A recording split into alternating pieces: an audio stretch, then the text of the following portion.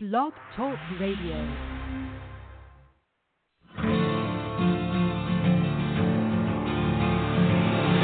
It's time to strap our boots on. This is the perfect day to die. Wipe the blood out of our eyes. In this life there's no surrender, and there's nothing left for us to do. Find the strength to see this through.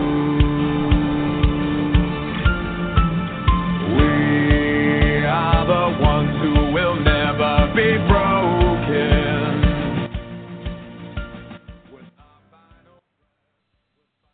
Hello, folks, and thank you for coming back to Bard's Logic, Political Talk, part of the conservative conversation. I want to thank you for being here as I return, and we return to the airwaves after my long hiatus. Wasn't out of that I really wanted to, but it was something that I needed to do. It's great to be back. I hope we can be back long term, and we can maybe go into some other details later on why the long absence. And boy, there was a lot to talk about in the time that we were gone. That is for certain. I hate to have missed it. But, as things go, well, that's just how it is. But it's great to be back.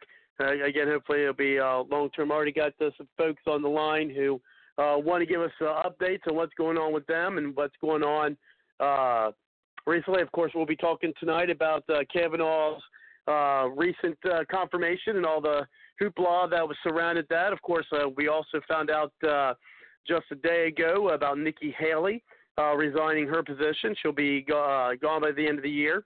So we'll be talking about that and how those two things could possibly affect the midterms. And we'll have some discussion about Trump's Space Force, what it is, what it's about, and why it's important. And so we'll bring that on for tonight's show. And so we'll do again as I have some callers, and appreciate it. And we'll bring them in as the order that they called in, and push the one on the number dial. So let's go ahead and bring our good friend in from Hawaii, and that is Joseph Mangi. Thank you very much, Joseph, for coming to the show. How are you tonight? Fine, thank you, Robert. It's a pleasure to be back on. I'm glad the show is back on the air. How are you? Doing all right. Things are getting better. As folks know, I don't know how much detail we'll get on the air, but as folks know, especially those close to us here at Bard's Logic, know that my daughter was going through some health things that I had to attend to, and unfortunately that was taking time away from the show. And me and being human, unfortunately, I had to put some things to the wayside. Work couldn't be one of those to make money and things of that nature, and taking care of her, of course. But of course, one thing had to go, and at this point, it had to be the show, unfortunately. But as things are getting back, getting better, then it's good to be back, be able to do it. So better. We're not, and it's not complete. It's going to be a long-term process, maybe even a lifelong process pending. I've learned a lot in the past couple months that we've been dealing with. But we've been going through this thing with her since May of this year, and perhaps we'll get into more details later as time goes on. But how about yourself, Joseph? We've got Dr. Tolbert also on the line, ready to chime in. He said he's got some exciting news. We're hoping to also hear from Kelly Mordecai, as well as hear from others. Give updates. Of course, we'll get to our topics tonight, but I know there's a lot of talks and updates to go to. And so Jim Cunningham Jr., hopefully we'll be hearing from him as well. But what about yourself? How things going on your end there in Hawaii? Well, unfortunately, my political journey ended on August 11th. The gubernatorial candidate I was representing didn't get across the finish line. And so that's the end of my journey for this election cycle. Oh man, I'm sorry to hear that. Well, was it, I guess, the primary? It was the primary, exactly, and she came close within 7 points, but not close enough to defeat the incumbent. Mm. I always hate to hear that. You like to get some fresh people in there, certainly. So, man, that's it. So, what do you have next going on? What's your plans now? Pretty much. I'm just in anticipation for the midterm elections. I'm very nervous because if the outcome is where it goes to the Dems, we're in a lot of trouble, more trouble than we're already in as we speak. And so it'll be monumental and very important that the Republicans maintain majorities in the Senate and the House. If they don't, I just don't see any pathway of President Trump being able to implement his agenda. So I have my fingers crossed. Oh, even worse. I was even worse than that. I mean, yes, definitely the agenda, and of course they're kind of putting it on the back burner. Of course, they would love to try to impeach Trump. And think of this. Actually, this is probably going to be next week's show. And I was going to do it for this one, but some things that developed, of course, with Kavanaugh and Nikki Haley. But not only, because I kind of got into an argument with a liberal friend of mine who unfortunately had to unfriend, which I do very rarely on Facebook, is unfriend somebody, but she got very disrespectful, and so I just had to end that relationship, so the thing that she posted kind of made me think is, Trump's not the only one they're going to come after. I think they're going to go after Pence too, and I think what they're going to try to do is connect, first come out and say, oh, well, Trump did this, this, and this. That's impeachable, and Pence knew about it, and they're going to try to, connect him with it, and then try to get him. And then, of course, if the Dems take the House, well, who's going to be next in line for president? Speaker of the House. And if you have, could you imagine that? So if they were able to impeach both Pence and Trump and have, like, Pelosi be the president by that way, oh my gosh, I can imagine. But that's their thinking. I believe that's their plan. They're keeping it, I think, quiet now, but I think that's their plan. So being definitely concerned about the agenda, but even more so, things totally getting stopped by something like that happening. I don't think that scenario is as far-fetched as many may think. But who knows? One of the things we'll discuss tonight after I bring in Dr. Tolbert and others, once they want to push the one on your number dial, I'll get you in, on what recently happened with Kavanaugh. I mean, what the Democrats did and how they really, again, showed their cards when it came to, the Kavanaugh nomination, and what they did to try to, confirmation, not nomination, confirmation, what they did to try to stop it. And, and I'm sure, more, the lies and setup is going to come up, it's going to come out as things go by. So certainly we're going to, keep an eye on that, and how that could, possibly swing. Who knows? The conservatives in the base, Republican base, needed something to get them riled up, get them going. I mean, as I said, months ago, when people are like, why are you already talking about the midterm, and, Sean Hannity, for people who listen to him, always hear him say every election year, this is the most important election of your lifetime. He always says that. I mean, he's been saying that for election after election. No, I think this past time with Trump he may have been accurate, and now he's saying this midterm could be the most important midterm in your lifetime. And this time I might actually think he's right, because if things such as his agenda, things such as, the new Space Force, those things are not going to happen if the Democrats, control the House, and if they're able to do what I believe that they want to do. And we're going to get to all that. We got plenty of time. We got other folks, on the line. Of course, Joseph, I will be keeping your line open. and then we'll, of course, do our roundtable discussion. But let's go ahead and get some updates from our friend Dr. Tolbert. Thank you very much, Dr. Tolbert, for coming to the show. How are you tonight? Well, interesting enough, the conversation you're having, I think, is about the fact that the Democrats have destroyed their ability to take over the House, because what they did with Kavanaugh, we're going to find that there are going to be more independent, no-party individuals that are going to go with the Republican Party just because of the way the Democrats conveyed, and it's been proven. And there are going to be charges of felonies against individuals that has to take place, to include members of the Senate and individuals who produce documents that are now proven to be fraudulent.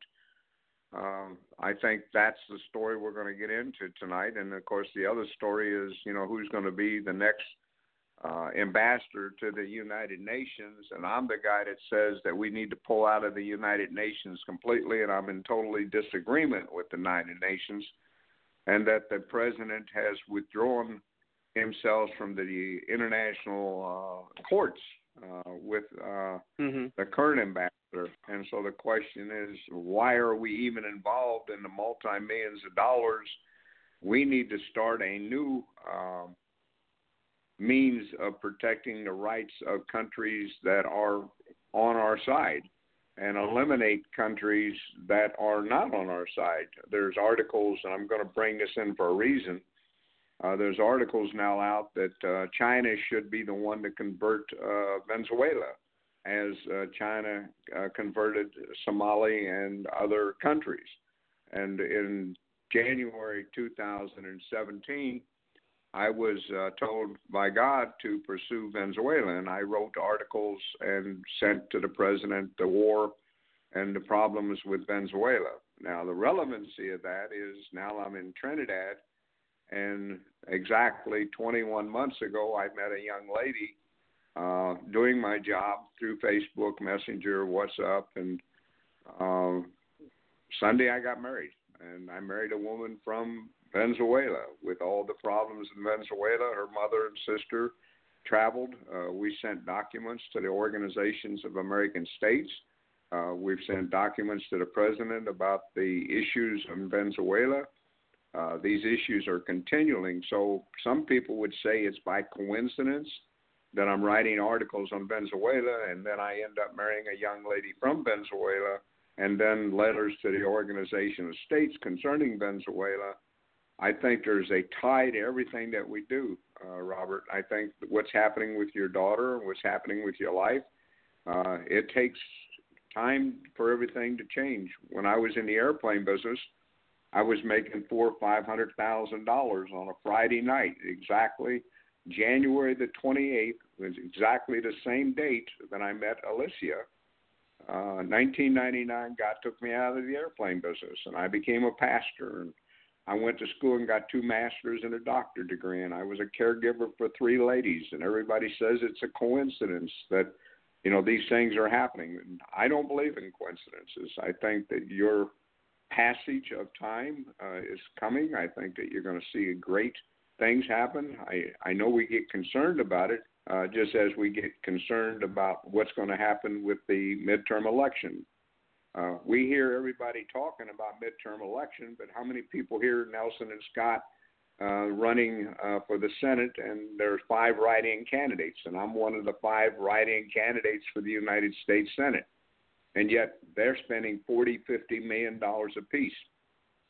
Or the fact you have a communist socialist Democrat who's being paid by George Soros to run for the governor of Florida, and yet DeSantis is now swinging where he was falling behind after the things that happened with the Supreme Court justice. We're now finding DeSantis has increased and is now ahead by a couple points. So everything that happens with the president and things that happen with us personally and things that are happening within the states, we could find that everybody knows that I support the president. And even though I'm a no party affiliated, what if I got selected as the senator from the state of Florida to sit as an independent. And my support is not for the Democrats or Republicans. My support is for the President of the United States, which all of the senators should be doing, and not because they're a Democrat or a Republican. So there's a lot of issues that you're going to be talking about in your show tonight, and everybody's going to look at them as a coincidence that I submitted my resume for the temporary ambassador of Trinidad. In 2 weeks, I'll be at the embassy sitting down with them. Will it take place? No answer to this. Will I be going to Panama? Will I become a professor of education in Trinidad? The issue with my wife and the problem with visas, they just opened up 9 countries. The fact that the Organization of American States are now filing petitions for the capture and arrest of the president of Venezuela. The fact that a newspaper article says that China is going to go take over Venezuela, and we've already said they've done that. So there's all these issues. We sent a letter that I wrote in 2015 in the next 2 weeks. It goes to the new Supreme Court justice directly to him, and it'll be about the religious rights. It'll be about the rights of marriage, the Constitution of the First, 10th, and 14th Amendment. We will send him a 15-page document explaining to him how in 2015 the Supreme Court made a ruling that was totally unconstitutional. We're going to ask that he relooks at it and opens the case again.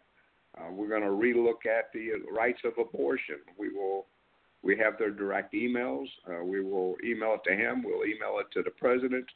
Now that I'm in Trinidad, it's a little different than what I did with 100-page documents that we mailed in September. But the documents we mailed in September covered communism, Islam, Sharia law. It covered Puerto Rico, Venezuela. It covered bring jobs home, terrorism.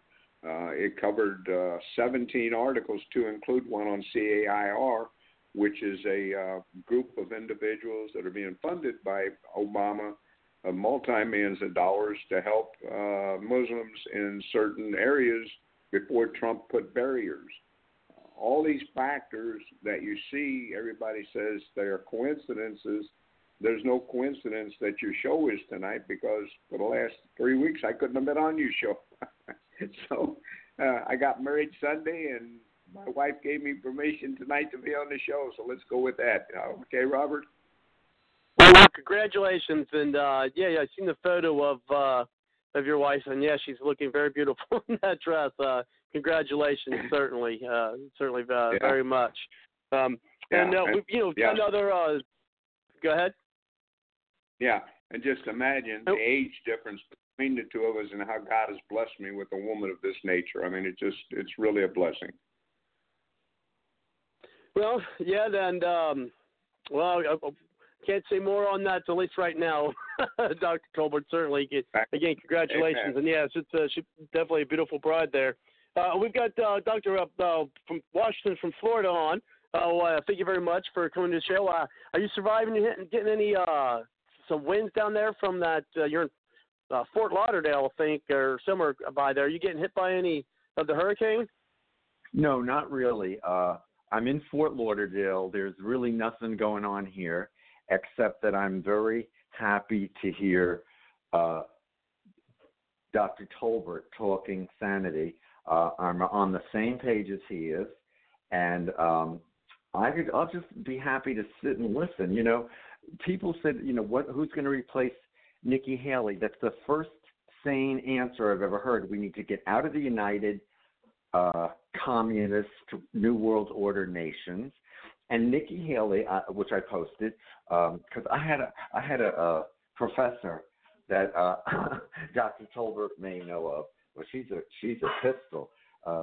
Christine Timmon, who taught me the Constitution, and I was a doctor for 25 years in New York, and she taught me for like 5 years. And I did a little research on Nikki Haley, and her parents were born in Canada. Her father got a PhD, not a medical doctor, and he was recruited to a college in the Carolinas somewhere, which did not qualify as an autonomous entity. Therefore, neither former governor Haley nor her father are legal citizens. That's all I have to say for now.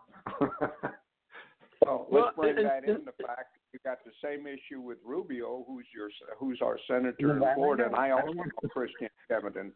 But Rubio's parents did not get naturalized and were not naturalized for 4 years prior to Rubio's birth, and they never naturalized him after they became natural citizens. And under the Constitution, we've written the articles, and I, of course, know, I don't know if you knew that Miss Timmons was my lieutenant governor when I ran for the governor of Florida in 2014. She ran with me. Absolutely. Yeah, Absolutely. So there's a lot of things that we have to bring together. The storm that Robert's talking about is actually up in the Panhandle. It's already passed. Oh, you're right. That's right. And that's not as south, right? But it's right. worth a comment because it was supposed to be really a. I don't mind him bringing that up. I mean, I know well about the storm. It's and I hope everybody is safe. Oh yeah, we're in. We've got one in Hawaii, and we've got one here in. I'm in Ohio, so no hurricanes here. And we've got our next person we're bringing in, Susan. I think she's gonna was excited to chime in when you guys brought up about getting out of the UN. And we'll talk about the replacement, but we can also talk about that as well. And that is our friend Susan. Let's go ahead and bring her in from Idaho. So we're calling in from all around the United States, from all the way as far as Hawaii to Florida to Idaho. And Trinidad. And Trinidad, yeah, we're even all the way over to, from Trinidad. So, excuse me, I've had this call for like 3 weeks. It's going on 4 now. It's crazy. But, yeah, all the way from Trinidad. And so let's go ahead and welcome Susan. Thank you very much for coming to the show. How are you tonight? Hi, I'm fine. You want to chime in about that UN, huh? Well, the Birch Society, even in the 60s, were saying, get us out of the UN. And so we shouldn't even be replacing her. There shouldn't be a her because there shouldn't be a UN here or anywhere, I would prefer. But, if they want to be here, they can pay all the rent. And if they want to be here, well, they have to follow all the rules, which they get away with everything. But I would prefer them not here, definitely. Definitely. Rockefeller was the one who donated the land to them. So he should go be a citizen of the UN country, whatever that is. I think they're an entity unto themselves, really. And Nikki Haley, she's a neocon. She's been a supporter of, I think we would call her a New World Order globalist type. Yeah, the Illuminati's is Rockefeller and her and a lot of people that are in the wrong positions right now. So I agree with you. Thank you. You should become a member of the John Birch Society. They would welcome you, I'm sure. It's pitiful. I don't even want to discuss it because I just, there's nothing to say except get us out. Get us out. I'm done with it. I've been done with it for years.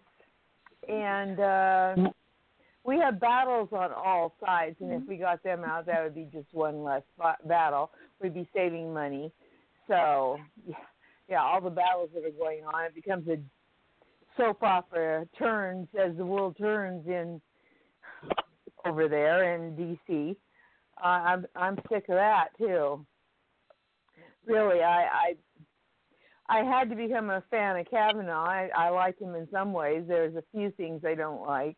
I don't like he was part of the Patriot Act, but then I'm not happy with anybody who even remotely supports the Patriot Act.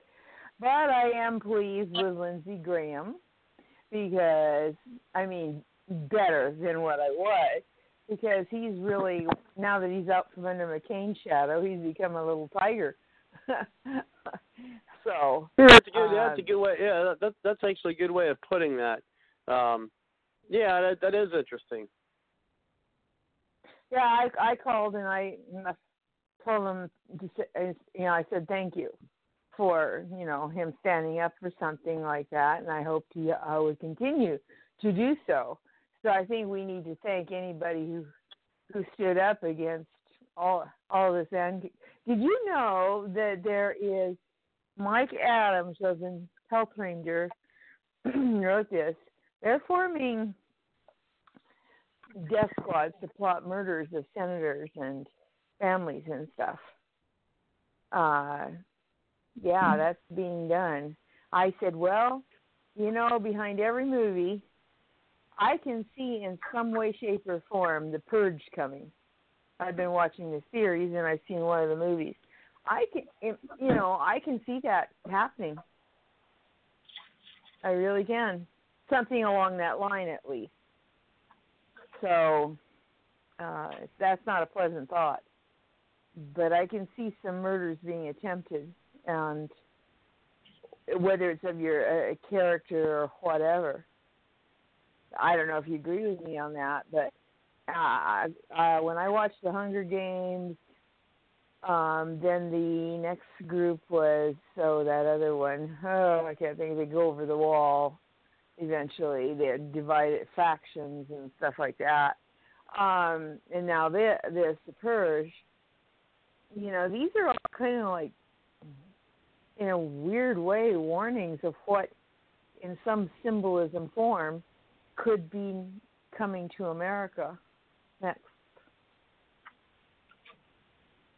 Well, and that's the three things we could bring to Joseph. One is bring on since we're talking about the UN now. What's your thoughts on them? Because we definitely have differing opinions here on because let's be honest. I mean, I think the UN's good, whether we like the UN or not. I think the UN's here to stay. I mean, I don't think they're ever going to get rid of it. I don't. Now, will they get them to pay more than, into it? Like, I think you gave me that number, Dr. Tolbert, where it's, we pay 28%, of the cost for the United Nations. Of course, we provide the security, all this other stuff. But Joseph, I mean, what's your thoughts on that? And then two, I mean, I don't know about the purge thing or anything, but I mean, they do say, art imitates life or life imitates art or what have you. It's kind of funny. You see things in like movies and TV shows, and they try to kind of. I mean, I could see where people think, they were trying to get people, ready for something happening by putting it in, movies and TV first. But I don't know. But that, so the UN, I think it's here to stay. I mean, but let's hear from you, Joseph. Yes, I mean, in my lifetime, I highly doubt that the UN will be disbanded. 100 years down the road, I wouldn't be surprised if it did become disbanded. Has it lost its sense of purpose? The whole reason as to why the UN was formed after World War II? Yes, I believe it's been lost in translation for a long time. The reasons as to why it was implemented after World War II, it was to have a kind of a checks and balances and preventing a third world war. With that in mind, I think it's lost its purpose and it's not carrying out its functions as should be. And that's where I do agree with President Trump, especially in the finance area, as why it's unfair that as a country we are paying or we are financing the UN more than any other country itself. So the UN, I agree, it's a mess. It's no longer serving its purpose. If it were up to me, I could snap my finger and it could go. It'd be wishful thinking. At the same time, of course, with Nikki Haley resigning, it could have a negative factor in the midterms elections. It could, but I really don't think it would. It's just going to give the Democrats the narrative that there's dissension within the ranks. But with that in mind, I agree with Dr. Tolbert. I think the UN should cease to exist if it were my call. I just don't foresee that, Robert, happening in my lifetime. In all reality, let's get into the reason why the UN should be closed, and it's because of the Illuminatis, the Jesuits, the Federal Reserves, the Catholic Church, the directions of the Pope, the fact that the communist nations who have supported Iraq, the fact that the justice system, the international courts are filing suits against American soldiers. There's a lot of background of why the president should reopen the pages that we sent him on why the UN should be closed. Is the president looking at the voluntary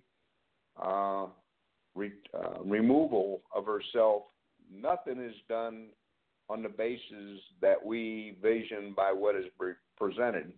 So there's a hidden agenda by the president of why he's pulling her out of the UN and why there is going to either be a new member or a new consideration how we're going to adopt the policy, because remember, she stated and took us out of the Justice League, and she only is following the orders of the president.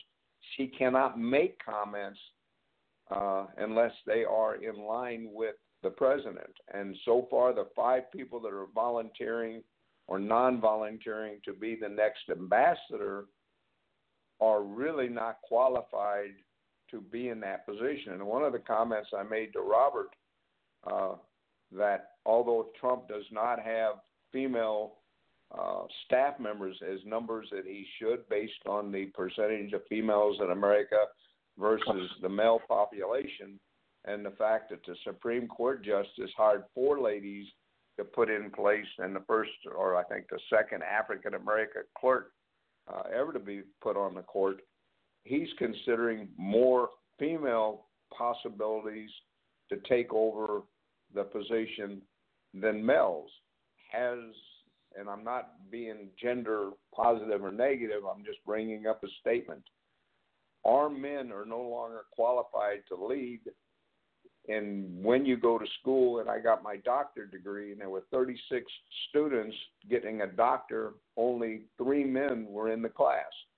Women are more highly educated, they're more aggressive, they're doing more things, and the men population in the United States have totally faltered their own responsibility according to the Bible. So we have a real big problem in America right now.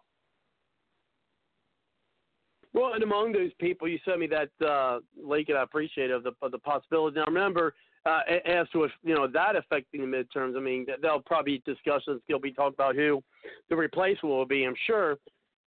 But I believe she's going to stay until the end of 2018. So, which is going to be here before you know it. So, now, one of the people that this ain't going to happen, and it drives me nuts when Trump brings up, like, his family members, and people go, and the media gets all bent out of shape for it, like, oh, my gosh, he said this about his daughter, he said that. It's like, of course you're going to say good things about your kids, right? So, of course, one of the people they're talking about is Ivanka Trump. That's not going to happen.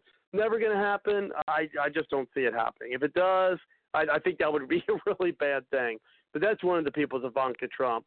But I really don't. And it's, for one, she's not I don't think she's qualified at all, not for that position. I'm sure she's qualified for, something other, but I don't think she's qualified for that. And then there's Dina Powell, you mentioned. Now, but my problem with her is that, only after a year of being the Deputy National Security Advisor, she stepped down. So I was, reading through this, and I'm like, plus she's, Goldman Sachs, and I don't like that connection either. So that wouldn't be my pick. But you're right. That's the second woman who's like in the possible running. Then there's Richard Grinnell, who is in there. Now he's was a spokesman that says here for 4 U.S. ambassadors to the UN, holding the job from 2001 until 2008. And he worked for John Bolton there,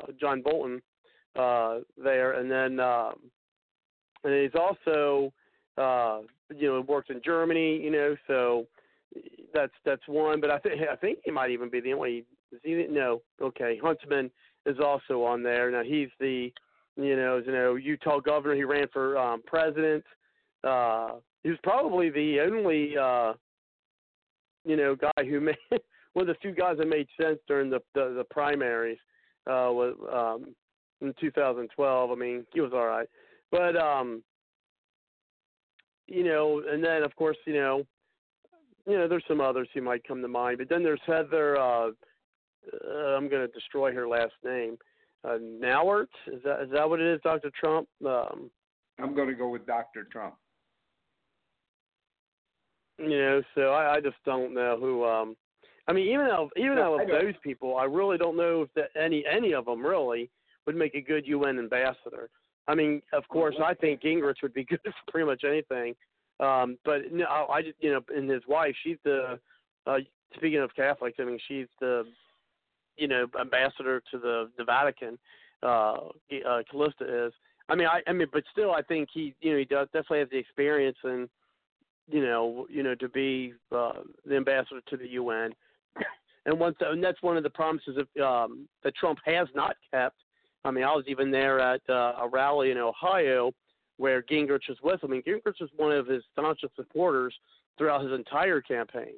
And I remember in Ohio he was saying Gingrich would, have some place in his administration, and that hasn't happened. So if you want to talk about some of the promises that Trump has not kept, that's one of them.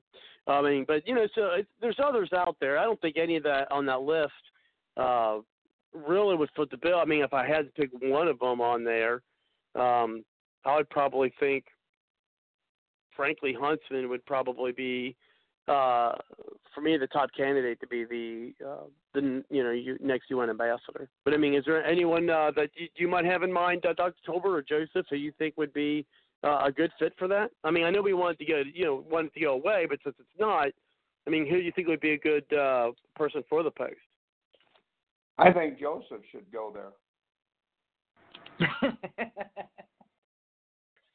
There you go, Joseph. Put in your resume. Yes, I appreciate your voting confidence, but I don't think I'm up for the job. Definitely not. He doesn't want to get back to New York, Dr. Tolbert. Today, under Trump's agenda on the issue of the next ambassador, I sent him a tweet and said, don't forget Dr. Tolbert is still available and you have his resume. Maybe you should relook at your UN ambassador closing down the UN, and I'd be more than happy to go close it down for you. So that would be interesting how he looks at that when I send it to him today. Well, I think another person that may be good, and we haven't seen her for a while, and I think she's done with politics, is Condoleezza Rice. I think she'd be a good. I think she'd be a good candidate for it. That's probably a good comment. There's several people that have been in different positions that should be considered, but I think the 5 he has right now, he needs to eliminate and come up with another one. I really do. I can't see the one that was there between 2002 and 2008 created greater problems for America, cost us more money, did not support the proper things with Iraq. We got into more issues in those times, and although the lady spent 2 years, average time for the UN ambassador has been about 2 years. So she's getting out in about the same time frame that all the majority actually spent. It's going to be interesting, the fallout of why she's really leaving. I think there's more than a personal lecture, and that's something that, why are they pulling her out before the midterm? There's definitely going to be a fallout or something happened that would have affected the midterm. That's why they decided to announce it now. So wait another month and watch what happens before the 10th of November. Well, yeah, and I think she's going to be staying till the end of the year. I mean, right. Why, if that is indeed the case, why announce it now? You would think that, if she's not going to leave to the end of the year, why not wait until after the midterm election? That's exactly the question everybody's asking. Why did they announce this 30 days before the midterm and then come up, well, I've known this for 6 months. She's not going to leave till the 1st of January, and I want somebody selected and put in office. But the president has 3 months to select the persons. He doesn't have to select it before the midterm. So is this another way of just reorganizing the medium, getting to talk about different subjects, get off of his subjects? Is he playing with the newspapers and everybody? Is there an underlying course? And she could decide, well, she's not going to remove herself after all, and she's pulling back her resignation paper. So there's going to be interesting. Well, and again, we said earlier that we think, one of the speculations is that, with her kids in college and things that, that she needs to make more money than I guess what that position can afford her, I guess. I mean, I don't know. I mean, there really wasn't anything stated now, except that she says she believes in term limits. And I think what you said earlier can really fall in line with that, is that, on average, that's basically how long they stayed. I mean, that's a factoid I didn't really know, to be honest. But if that is indeed, that's the average age they stay, then she's pretty much just, doing what they always done, right? Keeping it right. Where they're in for a couple of years, and you just, for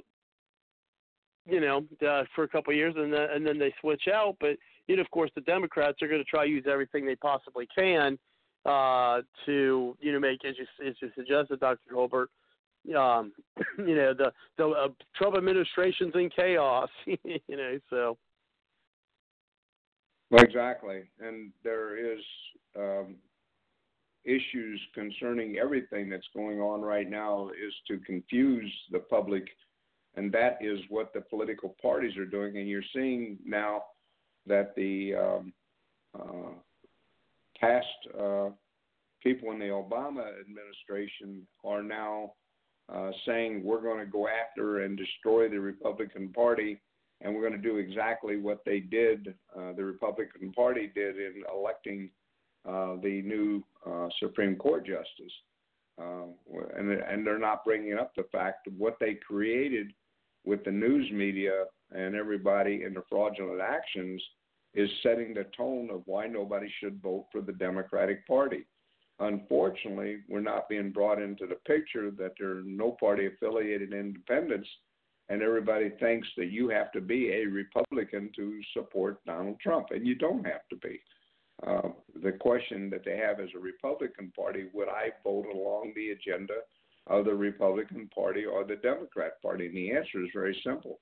What is constitutionally correct is what I will vote for. If it is non-constitutionally correct, then whether you're Republican or Democrat, you should not be voting for an item that's going to become a law. Our 99 senators, that, there's actually 100, but I'm using 99 for a token if one was no party, are not supporting the Constitution, and there should be impeachment.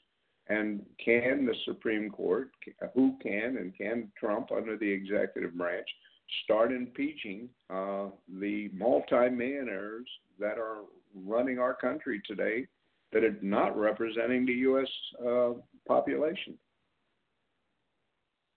Well, and in the chat we've got Bringing It Boy, who's suggested that the reason she couldn't leave 6 months ago is this, stuff coming up with the Kavanaugh hearings.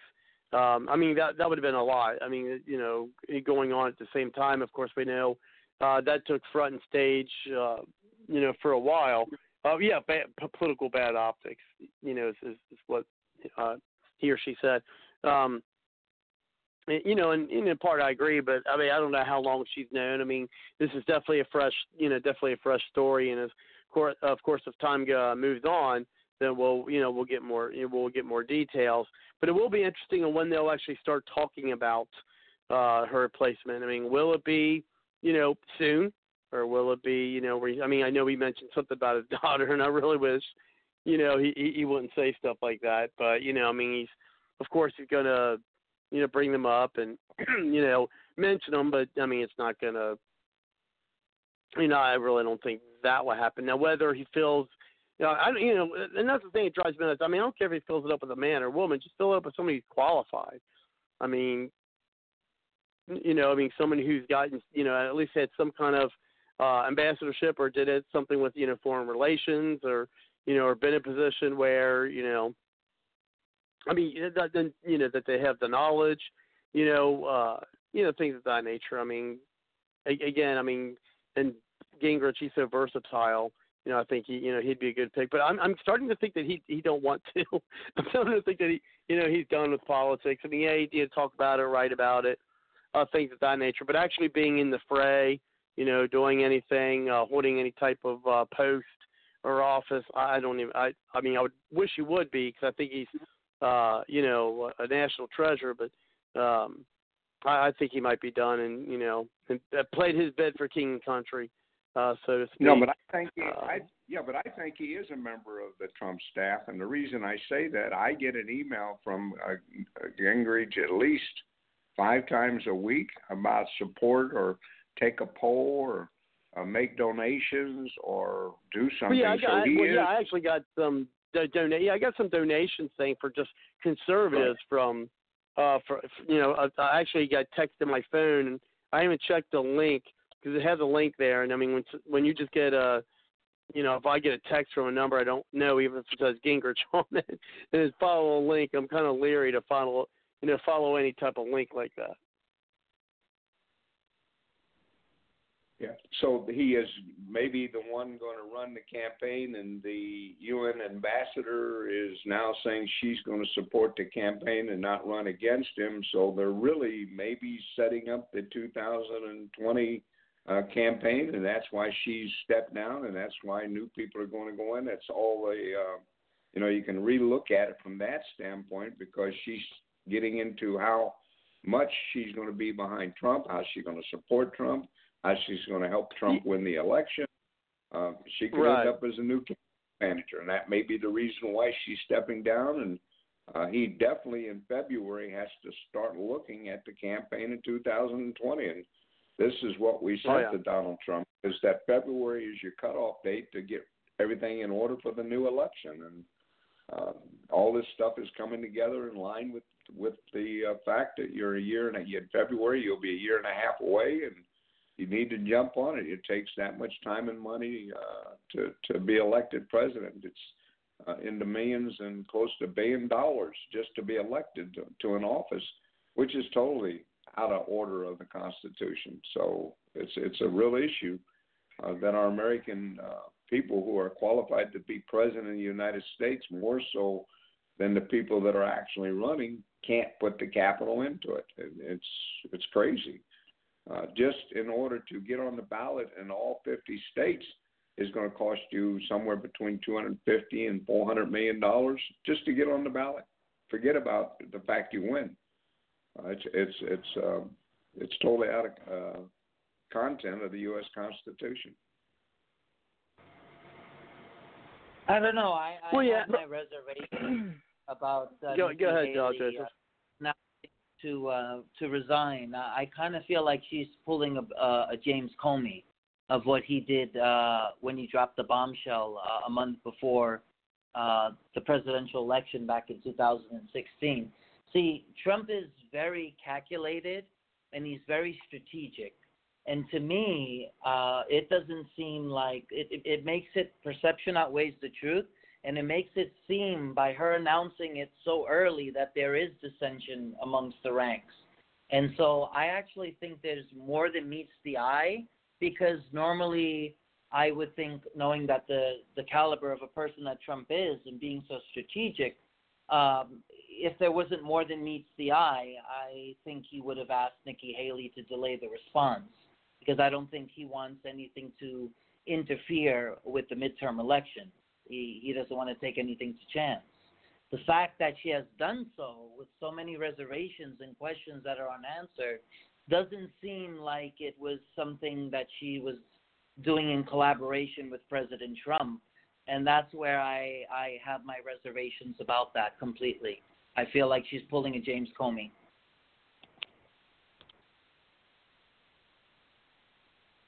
Robert? Hello? I hear you, Susan. I don't hear Robert. I don't. I'm muting myself because I muted myself because I had to get a charger. But what would be the motivation? I mean, and I think there's logic behind it. Your thought there. But what would be the motivation for her to do that? I mean, I know there's some people speculating that she might want to run again or not running again, or run for president in 2020, which she's already stated she doesn't want to. But what would be the motivation for her doing that? I mean, to be very honest, if you look at the administration from day one, from the day that Trump was inaugurated, a lot of people who he chose in key cabinet positions eventually wound up having to leave or haven't been asked to leave or resign or step down. And so this would not be a first whatsoever. This kind of seems to be the norm, and I think this has been a major problem of the administration, having so many people appointed to different positions and then later on either resigning or asked to being stepped down. Even, Jeff Sessions, there's a lot of reservations as to whether Trump is going to keep him on, after next year. So this is not out of the norm whatsoever. As a matter of fact, it's not a surprise whatsoever. In the first few months, you had Sean Spicer, who eventually had to step down. You had Ryan Priebus, who had to step down. So you've had a lot of people in key positions that initially started out and today are not here. So to me, this is the norm.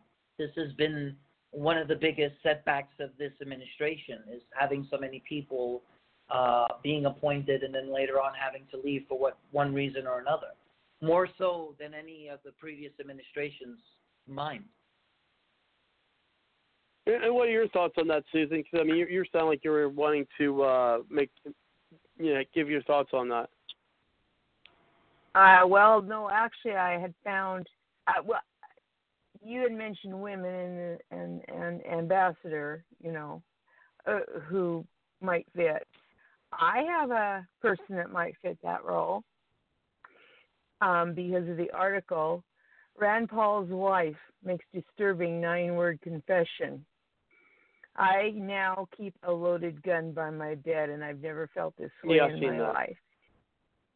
Okay. She seems very smart. Very nice. I'd like to see her get some kind of push for something. Has she ever been in anything? I mean, I don't ever really recall ever seeing her in anything, to be honest. Not that that's a bad thing. But I'm sure that she has learned from her father-in-law and husband. But I mentioned this, and oh my goodness, not that particular, but about women and Rand Paul and anyway, I got trounced. They didn't beat me; they just jumped all over me. Women's rights, blah blah blah. I tell you, it was like, oh my gosh, they're worse than men. But anyway, the other thing is, I found the article just now, and I'll copy and paste it. This is not the thing that appeared with the Health Ranger. Rand Paul warns of assassination peril after a Kavanaugh battle, worry that someone's going to be killed. So you see, I am not the only one. I'm not the only one that's thinking this is going to happen. He really, I believe, and they mention her again in there and what she says. So I think we have to be prepared for anything. And, prevention is better than cure. So just throwing that in. So I'll let you get back to whatever.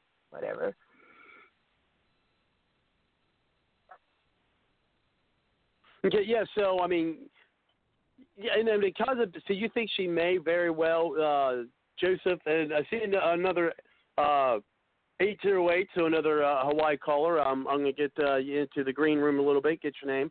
But Joseph, do you think that maybe she's I'm not using this strong term, say Manchurian candidate, you know what I mean? But, a part perhaps of that deep state, and she's just kind of doing this to throw a wrench in the works? Through my understanding, she's done a lot of, quote unquote, Trump's bidding when it comes to the United Nations. But,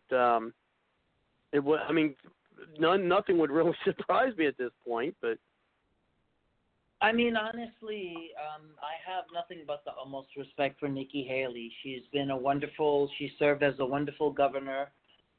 She has a wonderful track record, and she was one of the very first to accept the position at the beginning of the administration. And so I don't think it would be in her character to try to sabotage Trump in any way, shape, or form. If anything, she's probably resigning for her own reasons. But at the same time is not going too smart about it. At the same time, I think for any Republican candidate who will even try to primary Trump, I think that's political suicide. So if in fact she has any ambitions of running in 2020, I think it's political lunacy. The party will not go for it. The base will not go for it. Even as divided as the GOP is, they are not going to, in my opinion, support somebody to primary Trump. So anyone who has those ideas in their mind, I think they need to get their head examined. No pun intended. No disrespect meant, but it's just political suicide. So I don't see that as a scenario. I see that for whatever the reasons are, she's going to take her ball and run with it.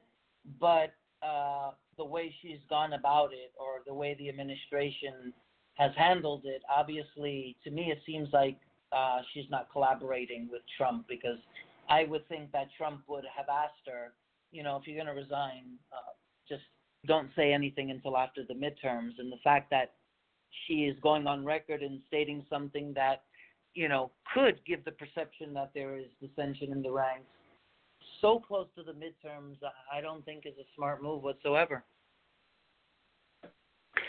Yeah, it was definitely untimely. I don't know what they're, like I said, it's only been a couple of days, so I don't know what type of spin they're going to put on. I know they're trying to put on their best face so far, just with, what I read with what Trump has said and what she has. Who knows, maybe something medical has come up. That was my first inclination, when somebody come out that quickly for that. Maybe something medical with either herself or a member of her family. But then when I read that she's going to stay until the end of 2018, makes me question, well, why come out with that now? Wait 30-something days, right, until then. Now we have another gentleman on there from Hawaii, and that's Kavika. So let's go ahead and get him on the show. Thank you very much for coming to the show. How are you tonight? Doing quite well. How about you guys? Now, are we talking about Ambassador Haley stepping down for her position at UN? That is one of our topics discussions tonight, yes. Okay, well, I'd like to comment on all of them. But, yeah, as for Governor Haley stepping down, I think it is a little premature that she would do that. However, in the words of Ronald Reagan, trust but verify, Haley has always, extrapolated that attitude that she is somewhat part of the establishment, that she'll do whatever it takes, to reach the top. Now, of course, me being a Carolina boy, my name's Kavika and all, what she did to the people who, represent the rebel flag, granted, it is a Democrat flag, but it has transpired into so much more. I had friends who had rebel flag tattoos all over their body, left and right, and I'm not Caucasian whatsoever. But I think, I understand how her attitude is. She does move towards the mob, so to speak. But her announcing her departure so prematurely, especially before the midterms, and that does question a lot. However, Haley has always, said that she's for term limits. But why would you do it at a pinnacle when right now we have Justice Kavanaugh? He was just appointed. Republicans are getting their, they're grabbing a pair. Let's just say that. And then you do right there. You go. You gave the media more fodder. and I don't understand it. I really don't understand it. And Trump's, I guess his question, I guess she's a Iranian-born gal, but she has ties to Goldman Sachs. Is that correct? Egyptian. Yeah, I think they said she's Egyptian. No, that's that's Dina Powell. Yeah, Dina Powell. There we go.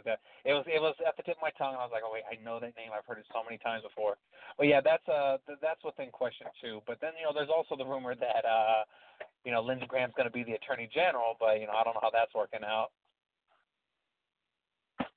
I don't think. I'm glad you brought that up. That's the second time I've heard that today. I don't think Lindsey Graham would make a good AG.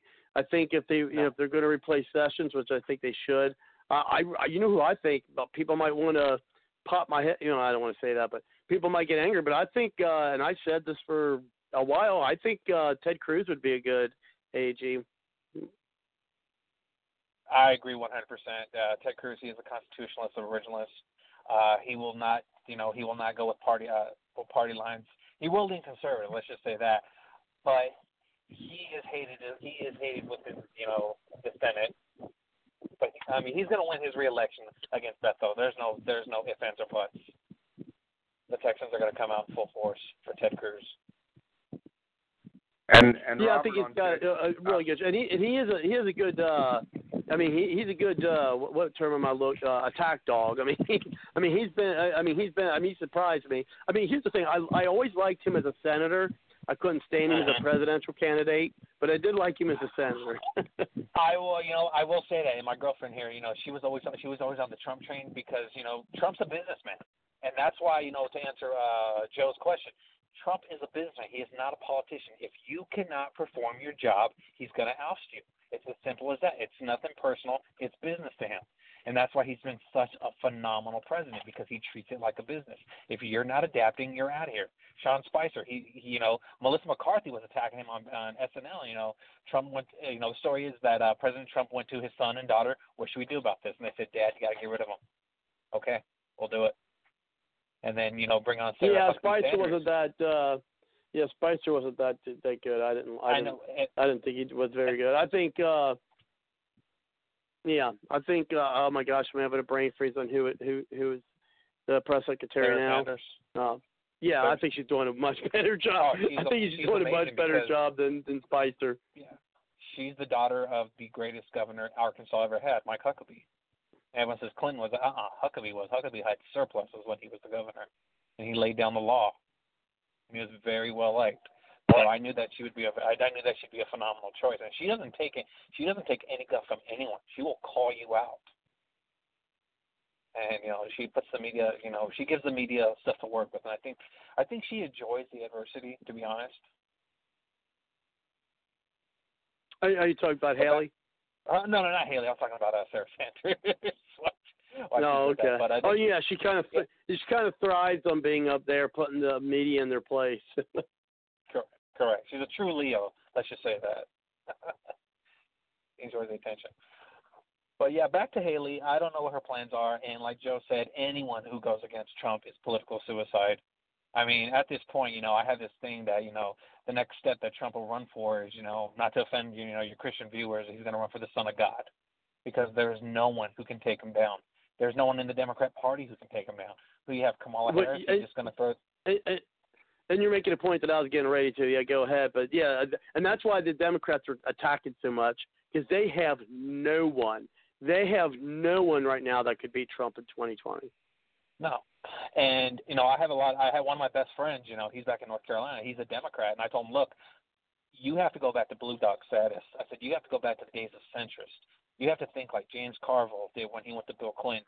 He said, Carville said, he goes, you got to change your hair, tell Hillary to shut up. She's now Mrs. Clinton. You do the talking. You're a Southern gentleman. You have to start attracting them, because Bush has got an 87% approval rating. So, but yeah, there's absolutely no one. Not even a Kennedy couldn't take him. Kamala Harris, Layawata, or Pocahontas. There's absolutely no one who could take on Trump. And like I've been saying, Trump is literally following the print to the T. And science, and I said one of the greatest people who've ever lived in all time is Niccolo Machiavelli, and Trump is following his rules to the T. The more they hate him, the more his base loves him, and they don't get it. And I don't understand. That's a very valid point, and I think you, Kaviki, I think that's a great segue to our next topic. We can come back to this if we have time. Okay. And I'll start with you, and then I'll bring it back to Joseph, and then I'll do Dr. Tolbert, and then over to you, Susan. Is that with Kavanaugh? I mean, I'm sure we're all familiar with how it went, and I think you made a great point where with being Machiavellian, the more his opponents hate him, the more hate on him, the more his base love him. I mean, and galvanize it. And that brings us to our topic where, I mean, do you think that Kavanaugh?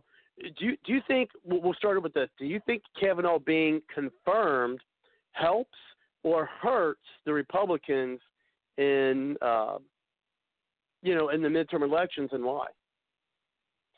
I got two words for you: Lindsey Graham. And being a North Carolina boy, we don't like South Carolina too much. It's that duality of anger, dare I say. But he came out of anyone came out swinging and showed them what a true Republican is. He fought against adversity, and when they attacked him, he didn't care. So yes, I really think this helped Trump a lot because people are saying, man, Republicans aren't taking it anymore. No more appeasement. I put Lindsey Graham in that stature of Winston Churchill when they all said, we have to talk to Hitler, we have to appease him, and Churchill said, you cannot negotiate with a tiger when your head is in its mouth. He saw beyond that. He knew that Hitler was a tyrant and there's no way of negotiating with him. Lindsey Graham saw the mob for what it was. They don't care if they destroy this man's life. They're going to make sure that Trump falls. So he was the backbone that said, no, we're going to fight. We're going to confirm it. And quite frankly, I'm disgusted that we have politicized the Supreme Court. I was talking with a good friend of mine today that this isn't the first time that the Supreme Court was truly politicized. I mean, the very first one, of course, was Robert Bork. He got borked. And I came up with the term Kavanaugh. You got Kavanaugh. That's even a phrase now. Yeah, exactly. No, you got Kavanaugh. No, the Bork, I understand that. But I was telling my friend that, believe it or not, the very first time the Supreme Court was going to be politicized was back on the appointment of Justice Hugo Black. Is anyone familiar with Hugo Black? Anybody could speak up if they like on that. Just a yay or nay. I'm not, to be honest. Okay. Hugo Black was one of the most prominent forces of the Supreme Court of the 20th century. However, when he was being appointed and he was seen before the Senate, Republicans found out something on him, and this was a secret Hugo Black kept all the way to his grave. But Republicans, they were more, there was more class in politics. Hugo Black was an associate member of the Ku Klux Klan to his dying days. However, he believed in the rule of law too much. Even though he saw Jews and blacks, Latinos as inferior, he still upheld the law, and he was one of the key decisions in Brown versus Board. Well, anyways, the Republicans had the Senate, and the majority leader leaked this out to FDR and said, "We know his secret. He is a member of the Ku Klux Klan, and we are going to put it out there. and want to make sure he does not get confirmed." It would have been the first. It wouldn't have been Robert Bork. It would have been Hugo Black. FDR blatantly said, "A man's private life is his private life, and that's it. And we're trying to help the country here." And they said, "Okay, we'll put it to the side." Fast forward to today, they want on an accusation with no corroborated evidence. I mean, they literally they tried to dissolve this man's character. And it was just absolutely, I was disgusted. Yeah, and it was proof. I mean, because when they, she just couldn't remember anything. I mean, and when they, finally came out where, and then, of course, they tried to put, Trump's, mocking her. He's basically saying, look, she didn't remember anything. I mean, at least not a lot of specifics enough to show anything. Plus, she, to my understanding, that the years were changed, whereas first she tried to say it was in the, it happened in the mid-'80s, when this happened. But, of course, Kavanaugh wasn't even, and she said it was like 4 people or something like that who did it. And then she changed it to the early 80s, when he would have, actually been back in high school. And then she also said that, I'm claustrophobic and I don't like to fly. Well, she flies around all the time, and I mean, and what I heard the other day, she even would fly in a single prop plane. And those things are pretty claustrophobic. If you're claustrophobic, you're not going to go to a single engine prop plane. Exactly. Also, too, I knew her story fell apart when she said she used a friend's cell phone. Cell phone was not out there until 1984, and only the super, super rich had access to them before then. I'm fortunate because my girlfriend, she's a corporate businesswoman, and she was always in technology. She said, yes, I had a cell phone in 1984. I'm like, wow, the year I was born. So, yeah, only the super rich. So I highly doubt a 15-year-old teenager who, and I really don't want to put that out there, especially, but this Me Too movement, it's just mob mentality. So what I'm going to say is that, you saw the pictures of Justice Kavanaugh. He wasn't a bad-looking guy. He comes from wealth. He's from a distinguished family. So he's going to have his cream of the crop. Makes sense, right? And then you see the pictures of I'm not even going to give her recognition. I'm just going to call her Ford. Yeah, I highly doubt that. I've been put that out there too. Hashtag I highly doubt that. And what they did, to Kavanaugh is it's almost unforgiving. But the silver lining in all this, Kavanaugh was appointed, but we have to give kudos to his wife. She stood by her man. She saw that this was a false accusation. She saw these were lies. His daughters, his family saw, that's not our dad, that's not my son. We're going to stand by him. Well, so kudos to the Kavanaugh family. And you know what they did differently than what the people did against the women who, stated those things about Bill Clinton? Is right. They, through my understanding, they never attacked her. I mean, Hillary Clinton was saying all kinds of stuff about, the women who were accusing Bill Clinton, but they you're right, they had class and they didn't point the fingers. I mean, Kavanaugh said one time, his daughter said, well, let's pray for her or something like that. I mean, that may or may not be accurate. I'll take them at face value. But still, I mean, they weren't, plastering, or blasting her or anything of that nature, so just the difference between those two things, and hopefully people will see that, in the midterm elections and on how that's going to affect it. But now, do you think that the base is going to be more riled up that he got? And I'm bringing this to you, Joseph. Then I'm going to bring it back around to everybody. Now, do you think that the base is more energized? The Republican base is now more energized now he is confirmed, or do you think they would have been even more energized if they really held off his confirmation until after the midterms? I honestly think they're more energized that he was confirmed, and I think if they would have chose to have delayed his confirmation, I don't think they would have been as energized and enthusiastic. Because, I mean, Kavanaugh by far went through one of the most vitriolic, egregious, route of confirmation in the history of the U.S. Supreme Court. Never has a candidate been so scrutinized and so demeaned, and with a vengeance from the left to destroy his name. Never has this been at the level that it was with Kavanaugh. This was a precedent. This was a first. It's never reached this low. And so it's a major victory for conservatives, and it's a big psychological blow to the liberals. So at the end of the day, I think conservatives are going to be more enthusiastic. I think they already are. I think they already are more energized. And I think they're ready to come out in big numbers in support in that ballot box to make an unequivocal statement that what the left put Kavanaugh through was unconscionable, beyond the point of no return, and they're going to make their voices be heard loud and clear, just as they did in 2016 when the unthinkable happened when Trump became elected. So I 100% think they're going to be They already are energized and ready to go, and the liberals are at a big disadvantage because this is a major blow to them.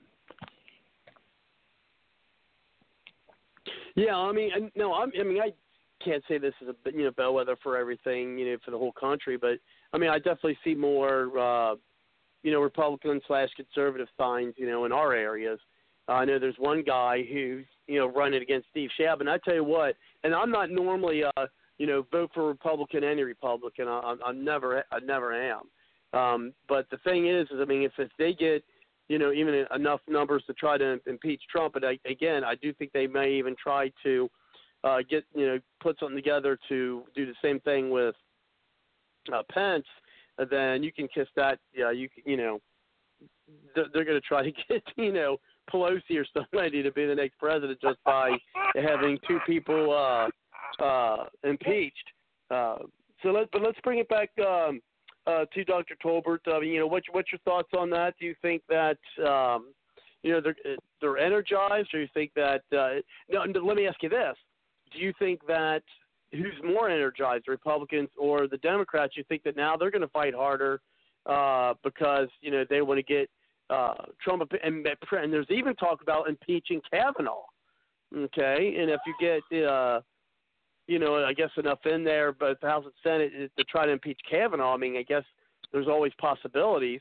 I mean, but do you think that they're more so? We're going to see that blue wave, I guess, is the question I'm asking. And Florida, that's an important state. Yeah, and I mean, you and I discussed this earlier, that the fact is that the Republican Party is gaining a higher percentage of people that are going to vote Republican based on what happened with Kavanaugh, because the independent and no party affiliated individuals see how the Democratic Party operated under not following the laws of the Constitution and committing fraudulent acts. He mentioned some other weird name. So you might have to call him in. I'm going to sure turn to speak because I don't think that he knows I'm in that on that show. Can you hear me okay, Robert? Yeah.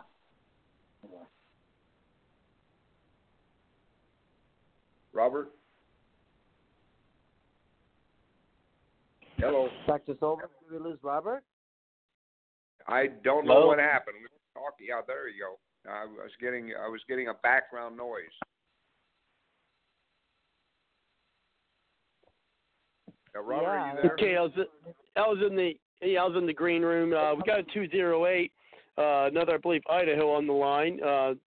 Pushed one, said they want to get into the ship.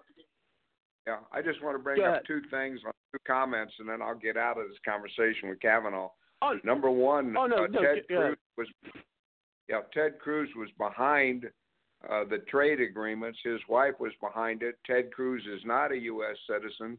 There'll be people that want to argue that comment with me at some time and point the fact that his mother gave up her citizenship. He never got naturalized, and his father didn't get naturalized until 2 years or just soon before he ran for the office of the United States presidency. There was a lot of things in that issue why we should not be discussing Cruz.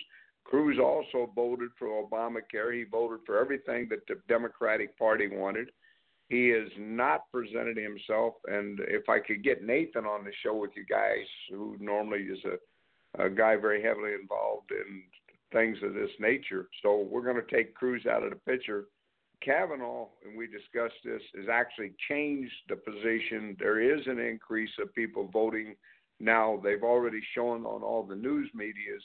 And there was also the comments that if and should the Democrats win, they would impeach Kavanaugh. That is going to make the difference of the Republican Party winning the election and pulling and continue to have control of the House.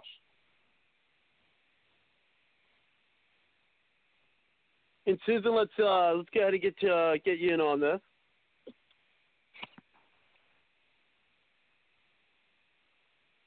Do we still have you there, Susan? I was on mute. Oh, okay. Hello? Yeah, and do we have Gene on the line? Because I think that I tried to do some call screening for Gene, but maybe he's on mute too, and I couldn't hear him. But go ahead, Susan. Yeah, I think he's on the line. Okay, I'll try to get him in after. What yeah, go ahead. How do you think that the Kavanaugh nomination? He wants to know if you can hear him. I can hear you guys. Hello? Okay, we'll see about trying to get him in. But Susan, how do you think the midterm's going to shape up in light of the recent developments with Kavanaugh being getting in and getting the confirmation? It's going to be it's going to be a mess. I know that. I really do. It's going to be a stressful night that Tuesday evening. Let me tell you. I'm going to vote ahead of time. Sorry. Even though it'd be nice to walk in and say Rand Paul Revolution like I did last time, but I think this time I'll just kind of slip in quietly like a little mouse.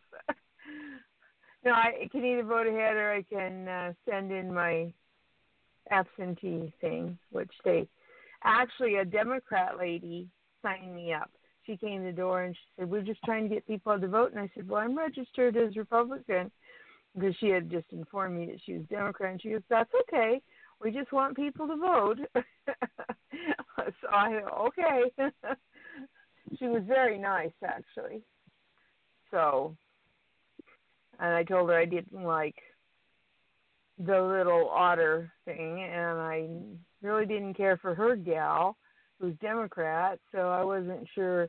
I'd been urged by a Republican and then her to vote Libertarian or Constitution Party.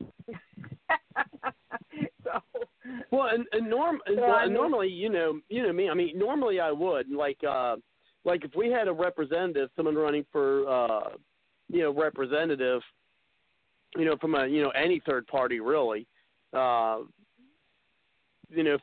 our district, generally I would be supporting them, and then also trying to get others to support as well. Because I want to see a multi-party system. I'm tired of the duopoly that we have. I like to see a system more similar to Ireland's, but I think and I said before, I actually agree this time with Sean Hannity, at least on this point, where he's always saying it's the most important midterm election in your lifetime. It's like, okay, you say it all the time, but this time, much like in the 2016 election, I think he's right this time, because everything that Trump's done and will do. And for me, I'm going to be talking about our next topic at the top of the hour, which is near and dear to my heart, and that's, of course, our space program. And they're talking about, the Space Force, which is totally going to be gone if the Democrats get back in power. But anyway, that's for the top of the hour. I'll talk more about that. But, seriously, if they get in, everything, all this, populist agenda is what I like to, dub it.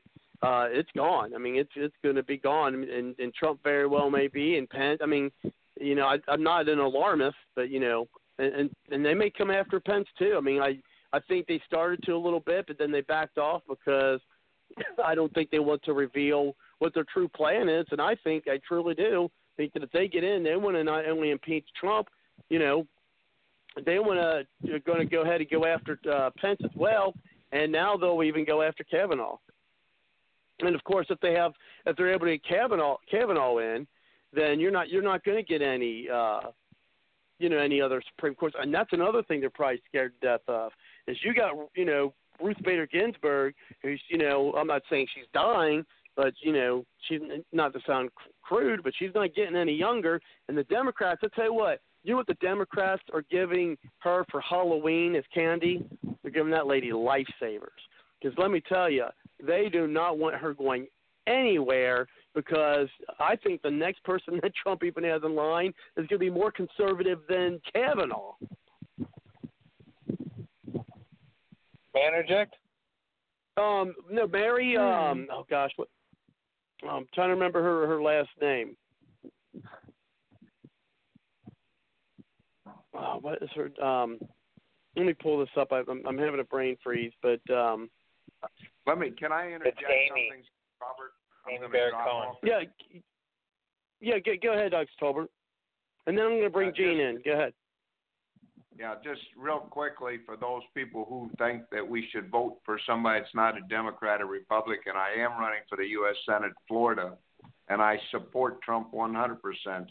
And I don't believe you should be voting for a political party, but you should vote for the person who is qualified and understands the Constitution. And as a retired master sergeant, a pastor, and a doctor of education, I believe that I can enforce the rules of the Constitution and the Senate, and that the things that we're talking about with the UN, with these senators not taking on the issues properly, the trade agreements that Trump had to do and change, the things that our senators are supporting, and the rewriting of the laws and closing down the departments that are not covered under the Constitution.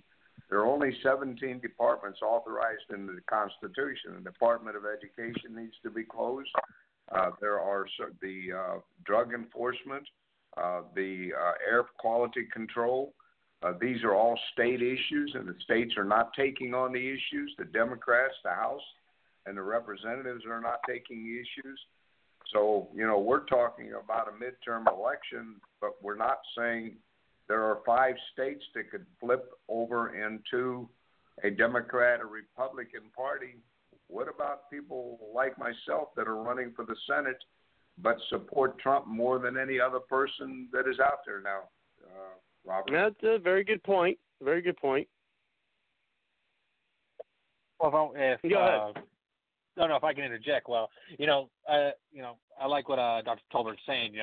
My favorite amendment in the Constitution, I believe the two are the 9th and 10th Amendments. Now, the 10th Amendment is a very powerful amendment because it's a reiteration of our preamble of what the Constitution really is.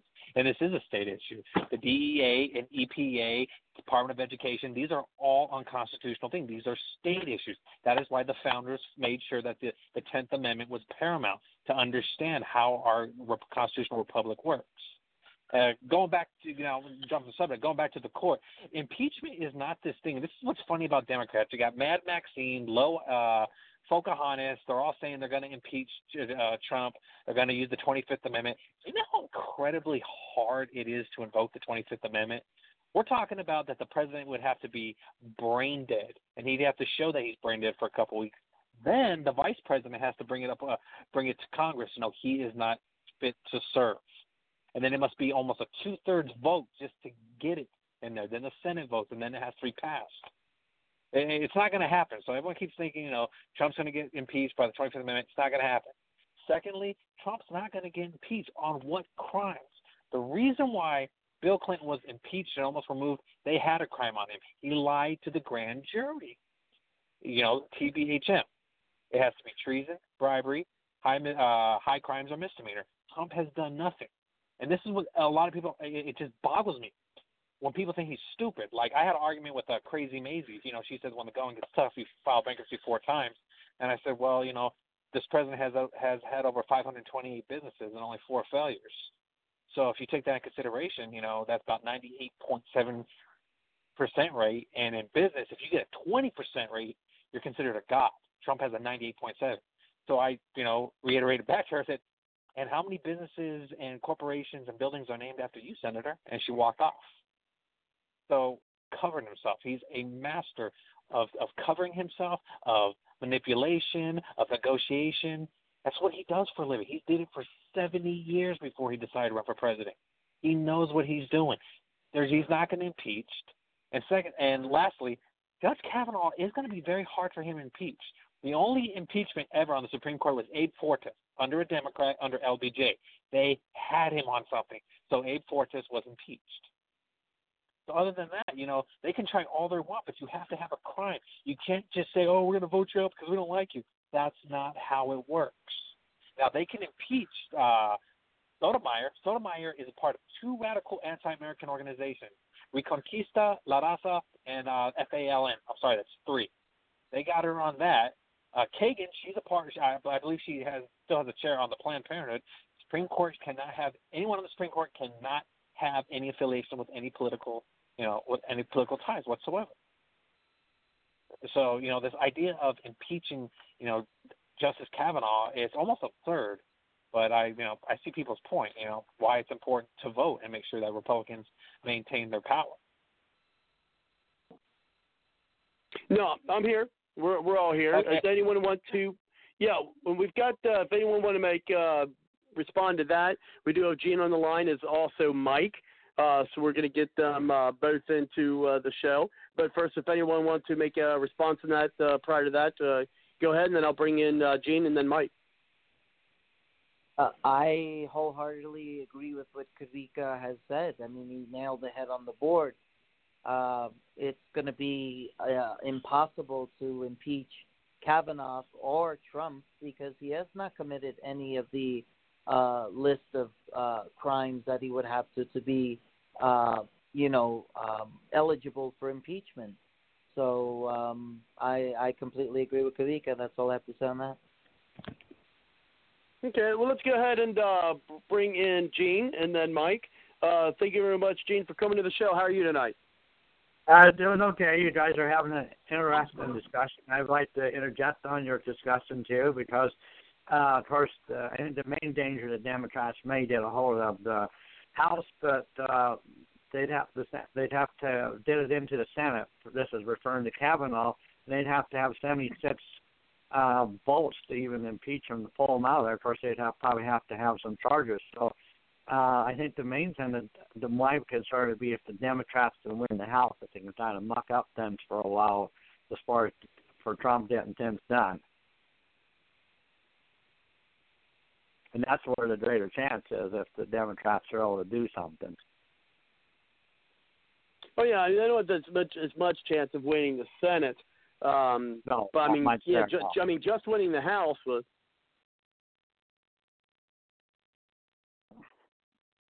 Well, yeah, but who knows? Go ahead, Gene. that's where people need to get out and vote and make sure they don't get the House. So that's that. If you're a Democrat and one of the, especially the strange Democrats, that's what you'd want to do is take the House. But well, that's terrible. That's terrible. Well, my hope is yeah, my hope is of course, there's all this talk about the blue wave, and people, of course, the conventional wisdom was that Hillary Clinton. Everybody thought Hillary Clinton's going to win. Hillary Clinton's going to win. Well, she lost. So I'm hoping when I'm staying up very late that night, that Tuesday night. Oh, yeah. And, probably staying up all night probably is actually seeing a red wave where, and then, of course, maybe some let me ask you a question. And this is for you, Dr. Tolber, real quick, and then I'm going to bring in Mike. Now, you have you have the Libertarian parties. Their color is yellow, right? Which is interesting. But then you have the Republicans, that are red, Democrats blue. Green Party, of course, is green. Does you're a new party affiliation, so I guess there's not really any color associated with that. So I was just kind of curious because I know certain parties. I think the Constitution Party. I don't even know what theirs is. But you happen to know what the Constitution Party's color is? I was just curious. No, I know it's a weird question, but yeah, I know. And we put them on the ballot in the state of Florida in 2016. They couldn't come up there with their electors, and I was running for the Senate, and they needed to get on the ballot. So I took all of my electors that I had, and I switched 15 people over to the Constitutional Party and got them on. So they did get on the ballot in Florida. But that's another thing, that the Constitution Party has faltered. The Independent Party has actually assigned people that are not qualified to do anything, and they need to. If Kelly was on the phone with us from California, he'd probably disagree with that comment, but they're no longer in contention. When we filed our documents for Citizens for America for a political party, we followed the terms and things, and the state of Florida would not allow and has not allowed new political parties even to be on the agenda for the state of Florida. So there's a lot of fraudulent actions for political parties, and the relevancy of a color designated for a political party, I find intriguing when you look at the red, white, and blue. So let's go with I'll be the white, and they can be the red and blue. How's that?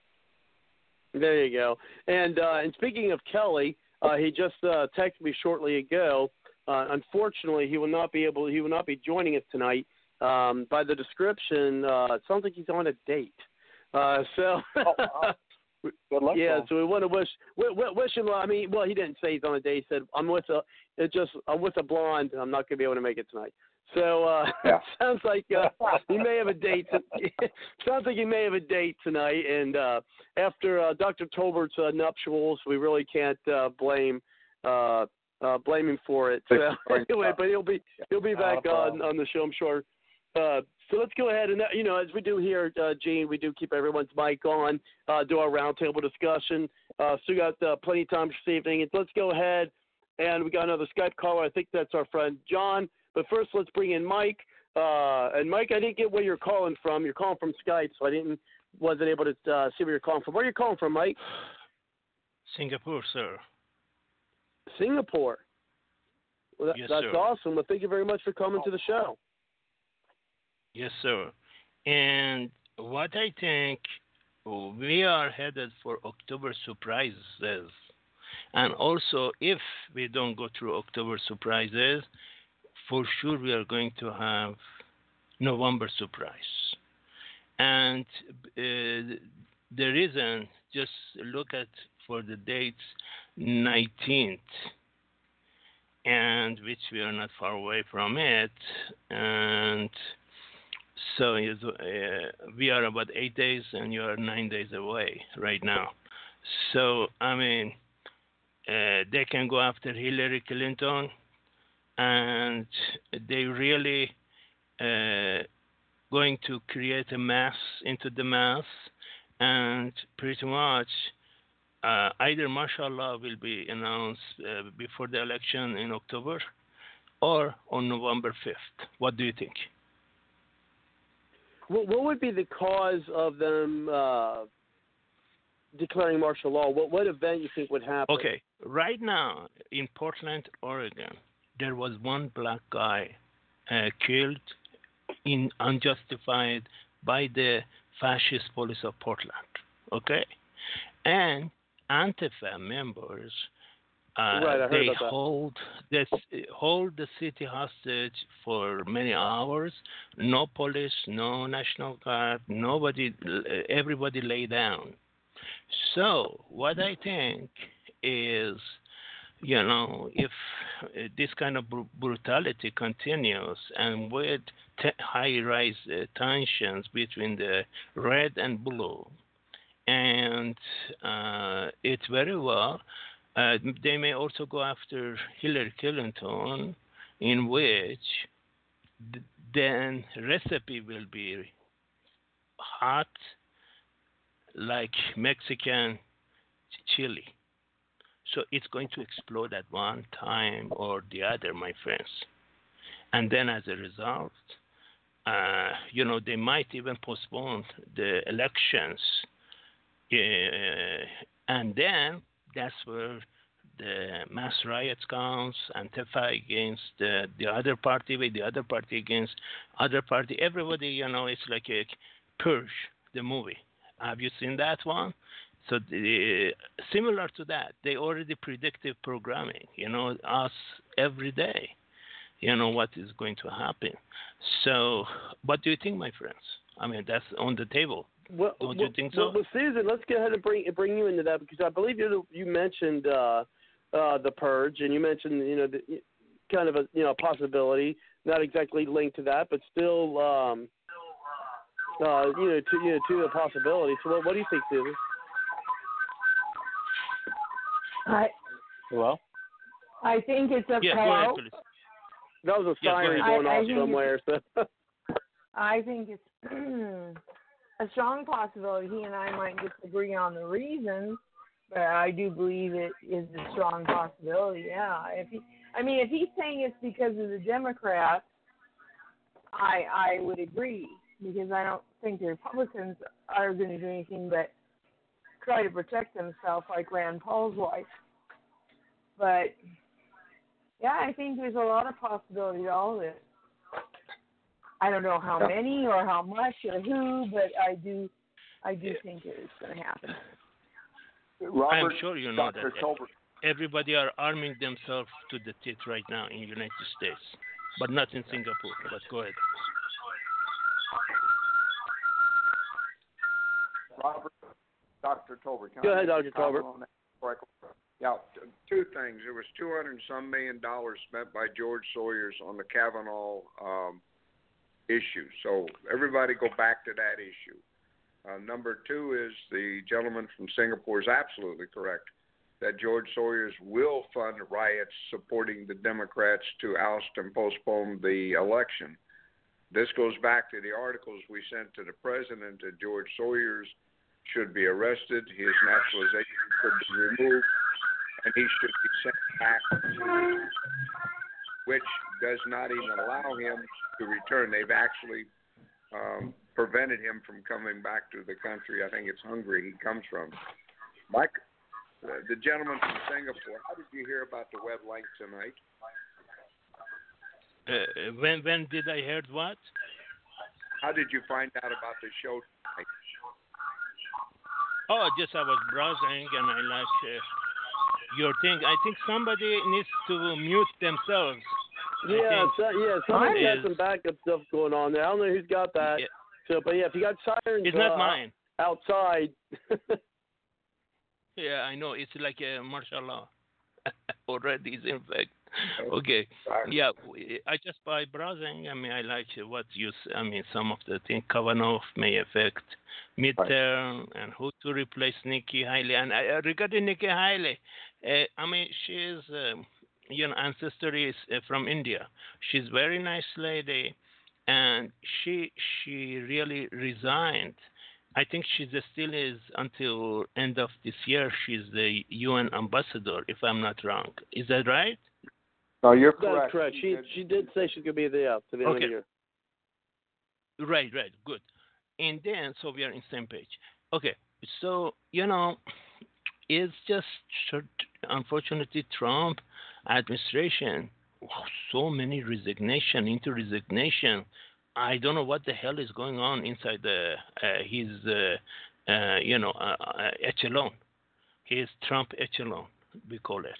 We don't know what's going on. Why everybody resign or everybody get fired? So who the hell is going to remain? And all the jobs are unfulfilled, and so it's just chaos already. Only 20% of his staff has actually been appointed. The rest of his staff was carryovers from the Obama. And one of the things that we asked, and with my resume, this is Dr. Tolbert, that I be allowed to come in and reorganize his staff because he does not have the proper staff in the White House. And then you have the issue of the 1,100 positions and only filling 20 positions, and then the Congress not approving the people that they want into position. So the entire executive branch has now been undermined, as has happened in Venezuela, China, and even Singapore, being in the middle of a lot of diversities and issues from where you're at. The United States is heading in that same direction. So somebody better get into the Trump's organization and reorganize his, or he's going to find a real problem coming this 2020 election. Exactly. Chaos is, we look at chaos is everywhere. Chaos. In United States is chaos. Chaos in Trump, chaos in Democratic Party, Republican Party, Green Party, and any Libertarian, etc. So, its recipe is already there. So go ahead, please. And you definitely know a lot about. Do you follow American politics, or because you definitely seem to know a lot about it? I'm American citizen. I am American citizen. Yes, sir. I just work here in Singapore. You're American citizen working in Singapore. Yes, sir. Yeah. Oh, great. Okay. What are you doing in Singapore, if I may ask? for security purposes, decline to say that. So. No, that's fine. No, I completely understand. No, that's all good. Yeah, that's I understand because that. Singapore is a little bit different than United States, and I don't want to get fired. You don't want to get fired. No, I appreciate you I come calling to in. United States, and you guys don't give me a job because I have an accent. So then, nothing. Then I become homeless. You don't want me that. Yeah, and they Just won't give me a job because I don't have an accent. So now we have the opposite problem here. Yeah, exactly. That's right. I mean, both are in the same page. Yeah, I'm a doctor of education, retired military, and because of that factors, they're looking for people unintelligent, unaware of the Constitution, that'll follow the rules of the political parties and not the rules of the Constitution. So I think it's always interesting that we have to. It's like me being in Trinidad right now instead of in here. I'm running for the November election. I have a better chance of winning the state of Florida's election in Trinidad than I do in the state of Florida. Right. Yeah, absolutely. Yeah, you're right, sir. Yeah.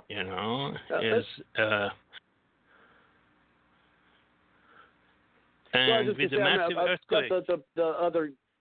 I got the other nominee's name I mentioned earlier about. It's Amy Barrett is who I was thinking earlier about. Who if it may be his next pick if he gets the opportunity to nominate another Supreme Court justice if Ruth Bader Ginsburg, isn't healthy or just decides to retire or something. I think she might be the next person. But anyway, I just couldn't remember that name earlier. I remembered it now. I have an interjection. Right now, the red. Red alert. Oh, good. I want to say that red alert should be going out from Vancouver, Canada to San Diego, California, because today, within the last, say, 24 hours or less, we have had 7.0 in Papua New Guinea, 6.0 Papua New Guinea, 6.5 Papua New Guinea. We had 6.0 Indonesia again, and we have had 6.5 Russia near Alaska. And Alaska also had 5.0, and we have a lot of shaking going on. So I asked everybody from Vancouver, Canada, if you hear me, to San Diego, California, you need to be prepared because there is a major earthquake is going to come. Maybe that is going to cause of the mass riots and martial law, and election would be delayed as a result of the massive earthquake in at least between 7 to 9.0. So this is very possibility. So if you are there, better you get your act together, have water ready. If minimum 3 days, but I ask you to have 6, 7 days more water and food at least for 2 weeks, because you will not have access to anything. Everything will go down suddenly. Like last week also, we had a major earthquake, 7.5 in Indonesia. We had over 1,800 people died. So, I just wanted to alert you guys. Go ahead, please. Thank you. Oh, you're welcome. Thank you. Gene, you're welcome. I appreciate that. Gene was trying to chime in too, Robert. Yeah, go ahead. We of course we do the one person at a time, but go ahead, Gene. And then we have John on the line. We're going to get John in, but a real quick programming note. 2 things. One is Dr. Holbert is going for the night. I guess he's going to go back to that new bride of his. So he would bid us adieu, so to speak. We'd, of course, thank him for coming on. Thank everyone for coming on the show. But let you know, we're nearing to the top of the hour here on the show, which means that if you're calling in, whether from Skype or your phone or a mic or whatever you use to call in, don't let your call drop. Keep the battery charged, because unfortunately, if your call drops in the next 11 minutes, we'll not be able to get you back into the show. So make sure that you'll be able to do that. For those of you out there listening, you won't be able to call in until after the next 11 minutes. So give us a call if you'd like to listen in, or even chime in at 347-945-7425. 828. Appreciate also programming note. I am still accepting donations. We have dwindled them down for helping me and assisting me in sending my daughter to Italy next year. And you can go to the Bard's Logic Political Talk website and go to the Give page and click there, and where you can make your donation. I really appreciate it if that's something you can find yourself to do. But let's go ahead and bring it back to you, Gene, if you get your comments. And then we'll be at the top of our hour. Then we're going to get John in. Again, you can go to that site at www.bardslogicpoliticaltalk.com and go to the Give page. Really appreciate it, no matter what that is. Go ahead, Gene. Thank you. Yes, I thought Amy Barrett would have been a good fit for the Supreme Court, but they went with Kavanaugh instead. And she was my first pick. Yeah, I mean, Kavanaugh wasn't even on my radar, to be honest. But and then Dr. Savage with his show, he would have liked to seen her on there too. I think that's the main thing I have for right now. I have reserved the right to comment when I have a new comment.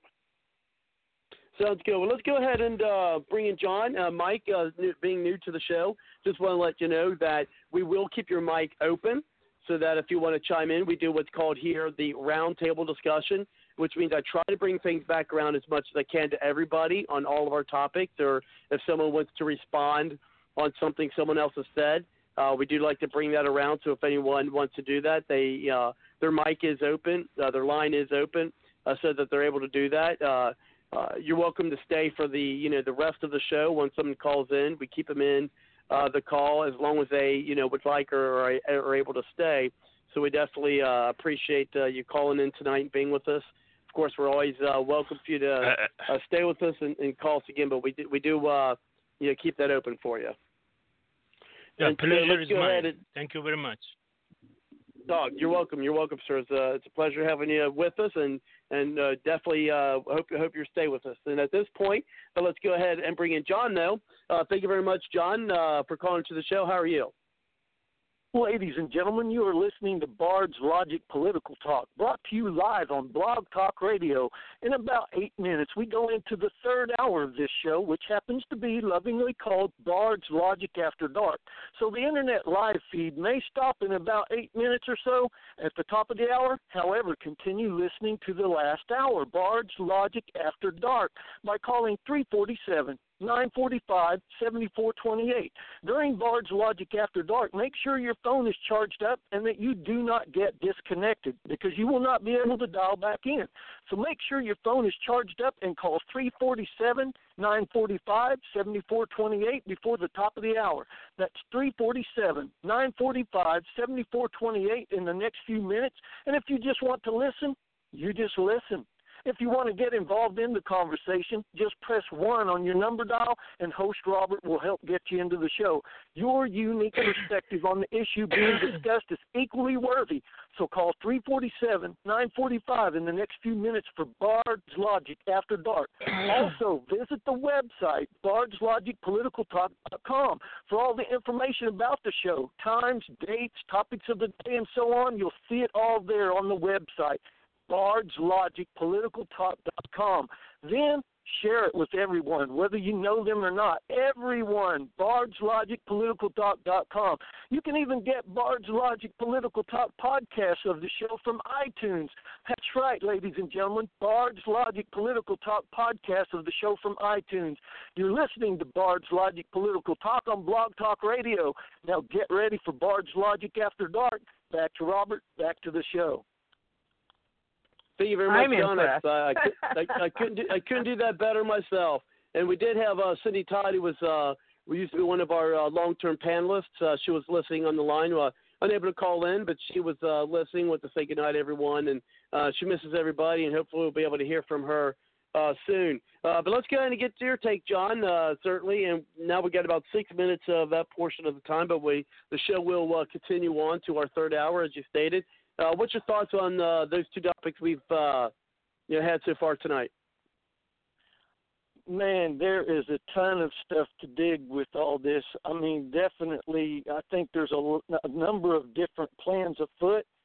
I mean, since you guys did talk about Kavanaugh, I mean, to me, we've been seeing this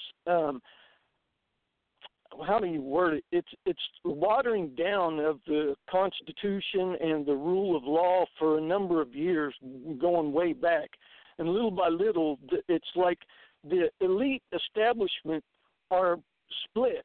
We got elite establishment communist. We got elite establishment socialist, elite establishment Marxist, and elite establishment fascist.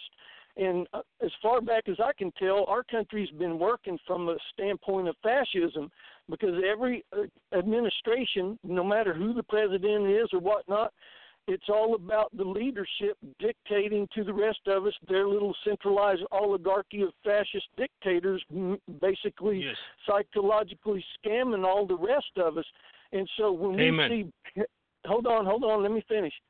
So when we see Kavanaugh doing what was going on during the Kavanaugh thing, I don't know if Kavanaugh's in on the game. This is a Machiavellian bait and switch scam, a sleight of hand, like a magician. They get everybody stirred up about, Roe v. Wade, and he's smoking dope or drinking and molesting girls back in high school and stuff, in order to try to get us to change our mental paradigm about how we adjudicate what's right and wrong about our society. And then in the process of that, they're actually, number one, watering down how we do that, how we decide what's really valid and how we move forward on them, so that, you get rid of the innocent until proven guilty. And now it's everybody gets to accuse anybody of anything by rumor, hearsay, or any kind of suspicion, and you're guilty and you have to prove your own innocence. That gives them an opportunity, number one, to water down the rule of law and to water down how we, determine the value of how we move in our governing, how we get along with each other, how we relate with each other, how we interact with each other, and how we transact with each other. Then it also gives them excuse to do further involvement of data mining, just like they did with the Russia thing. Bring some false pretenses, fabricated evidence and information, so that way they can continue to just run roughshod over whoever they want to. In the Russia case, they did it to Trump, and anybody affiliated with Trump they would go after. But for some reason, anybody that had Russian ties, like Secretary of State Clinton and the Uranium One deal, they get a pass. And so therefore, if you're an elite establishment group person, you get protection, and those standards are you're not held to those standards. However, if you're outside of their little circle of influence, they're going to run you roughshod. You got to prove your own innocence, because you're predicated or prejudged as guilty. So therefore, they give them an opportunity to do more data mining, just like when Kavanaugh, they first got about 3 weeks or so ago. Remember, they were trying to get more information. They said only 20% of all his data's been out, so we got to get information from his days when he was working in the White House with the Bush administration. So that way, they've got contracts with all these technology companies around the world, and like the guy from Singapore was talking about, China, the Dragonfly Project, they want to bring that to America, but they test market it in other countries outside of America, and then they bring it home later. But they got all these deals with all these technology companies around the world. They're going to be putting sensors in our shoes, sensors in all the sidewalks, and they got already license plate readers and retina scanners and everything. So if you're sitting at your computer doing something, you can't hide, and they're going to use the DMVs and all these cable companies and your credit card companies and whatnot to data mine your information even further, and then therefore they get to take more control over everything. And if that's not working the way they want it to, then they'll manipulate stuff by planting evidence and information. And if they don't like Trump, because they can't get Trump to do what they want, they'll fabricate it like they've done everything else. The same thing if Kavanaugh doesn't want to go along with them and what they want done, and do their little Machiavellian trick where the Democrats are playing wingman with the Republicans establishment group, because Flake and all these guys, they're in on this stuff, and Nikki Haley and whatnot. So they're just creating the obstacle to distract us from what they're really doing. So we're talking about Roe v. Wade and, all these other things, and whether he drank or didn't drink, whether he's credible from a character standpoint, and they don't care about that stuff. They're just using that as I'm going to set your house on fire and then run around the front part of the house and bang on your door and sell you a fire extinguisher, so they can just continue to manipulate and control. I mean, there's more to that, but I don't want to take up too much of your time. Back to you in the show. Well, let's go ahead and bring it over to you, Mike, and then we'll bring things back around to the folks in the line. First will be yourself, Mike. Then we'll bring in Kavika, I'm sorry, and then yourself, Joseph, and then Susan. But let's go ahead and bring it back to Mike. Oh, okay. Thank you very much. And gentleman, I forgot his name, but he said John. it accurately. John, Mr. John. He's very up to date. In China right now, what they do, they have put camera everywhere. As soon as you come, also in the UK, same thing. In the European Union is the same. China, as soon as you come, you're on the camera until you go back to your flat. We call it here flat instead of apartment. So anyway, then what they do, if you do a jaywalking, they put some minus into your. It's a form of credit rating. Let's put it that way. In United States, European Union, etc., some part of Latin America is credit matters. So over here in China, especially, they deduct some points from you, and then if you're below that point, then they ask you to live, for example, Beijing. You have to, where can you go? But you have to go to maybe 500 miles, 800 miles to go someplace, and you can go live over there. So, yes, according to that, John, he is right. He is very up to date. Matter of fact, they, in Singapore also, very much same way. But in Singapore, we are trained, to have, it's like Singaporean. We follow the law to the last bit. We cannot, if you see $100 bill, SGD, Singaporean dollar, in the walking, you can just look at it and move forward. You don't touch it. You don't, at the most, if you saw police a little bit, you can say there's $100 bill, but you cannot say it because if somebody took it, for example, then again you will be found guilty. So you don't say nothing. MYOB, mind your own business.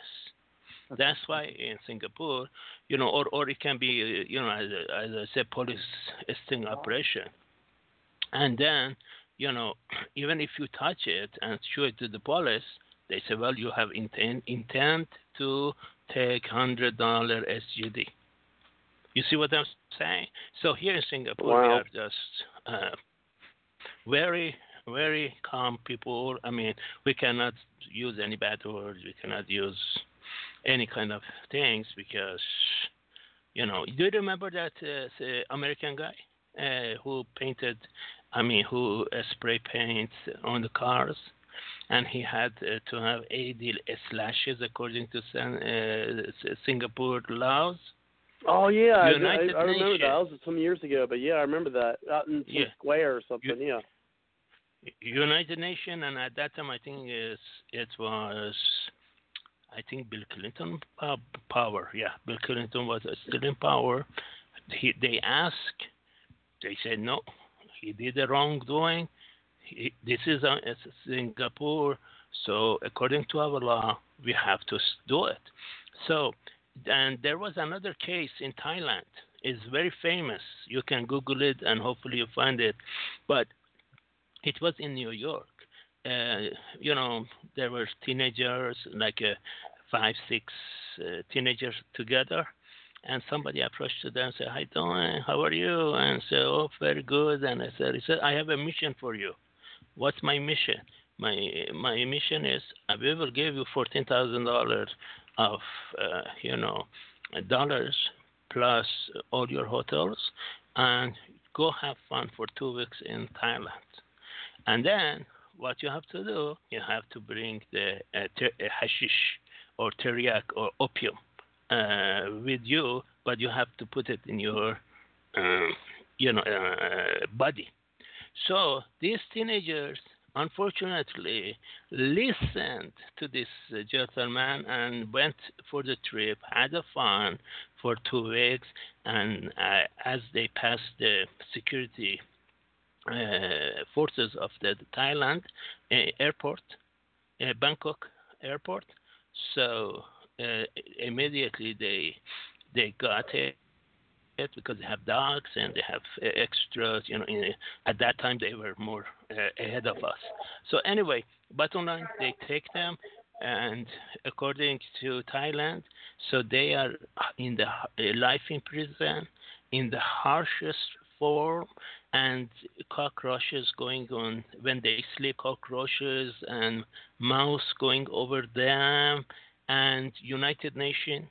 Even all the presidents so far, I mean, a couple of presidents before George Bush request Thailand, say, okay, let us do some deal, something.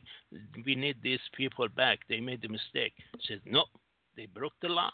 They're going to stay here in Thailand until life in prison.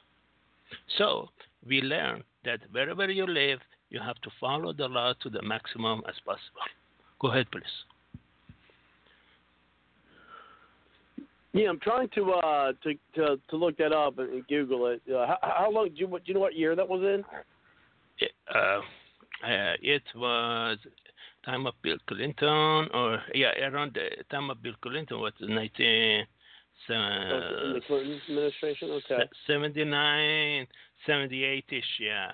They just said maybe American are in prison in Thailand.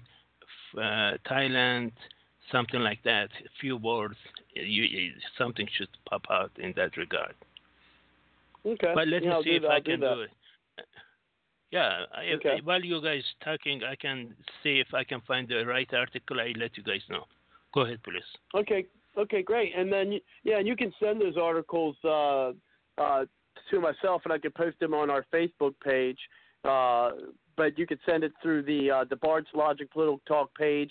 Go to the contact page, and that's where you can send me emails through the website. I do have a contact page where you can reach out and send me that article. But let's go ahead, Anastasia, to bring it back around to Kavika. Go ahead. Let's bring it back to the show with your comments.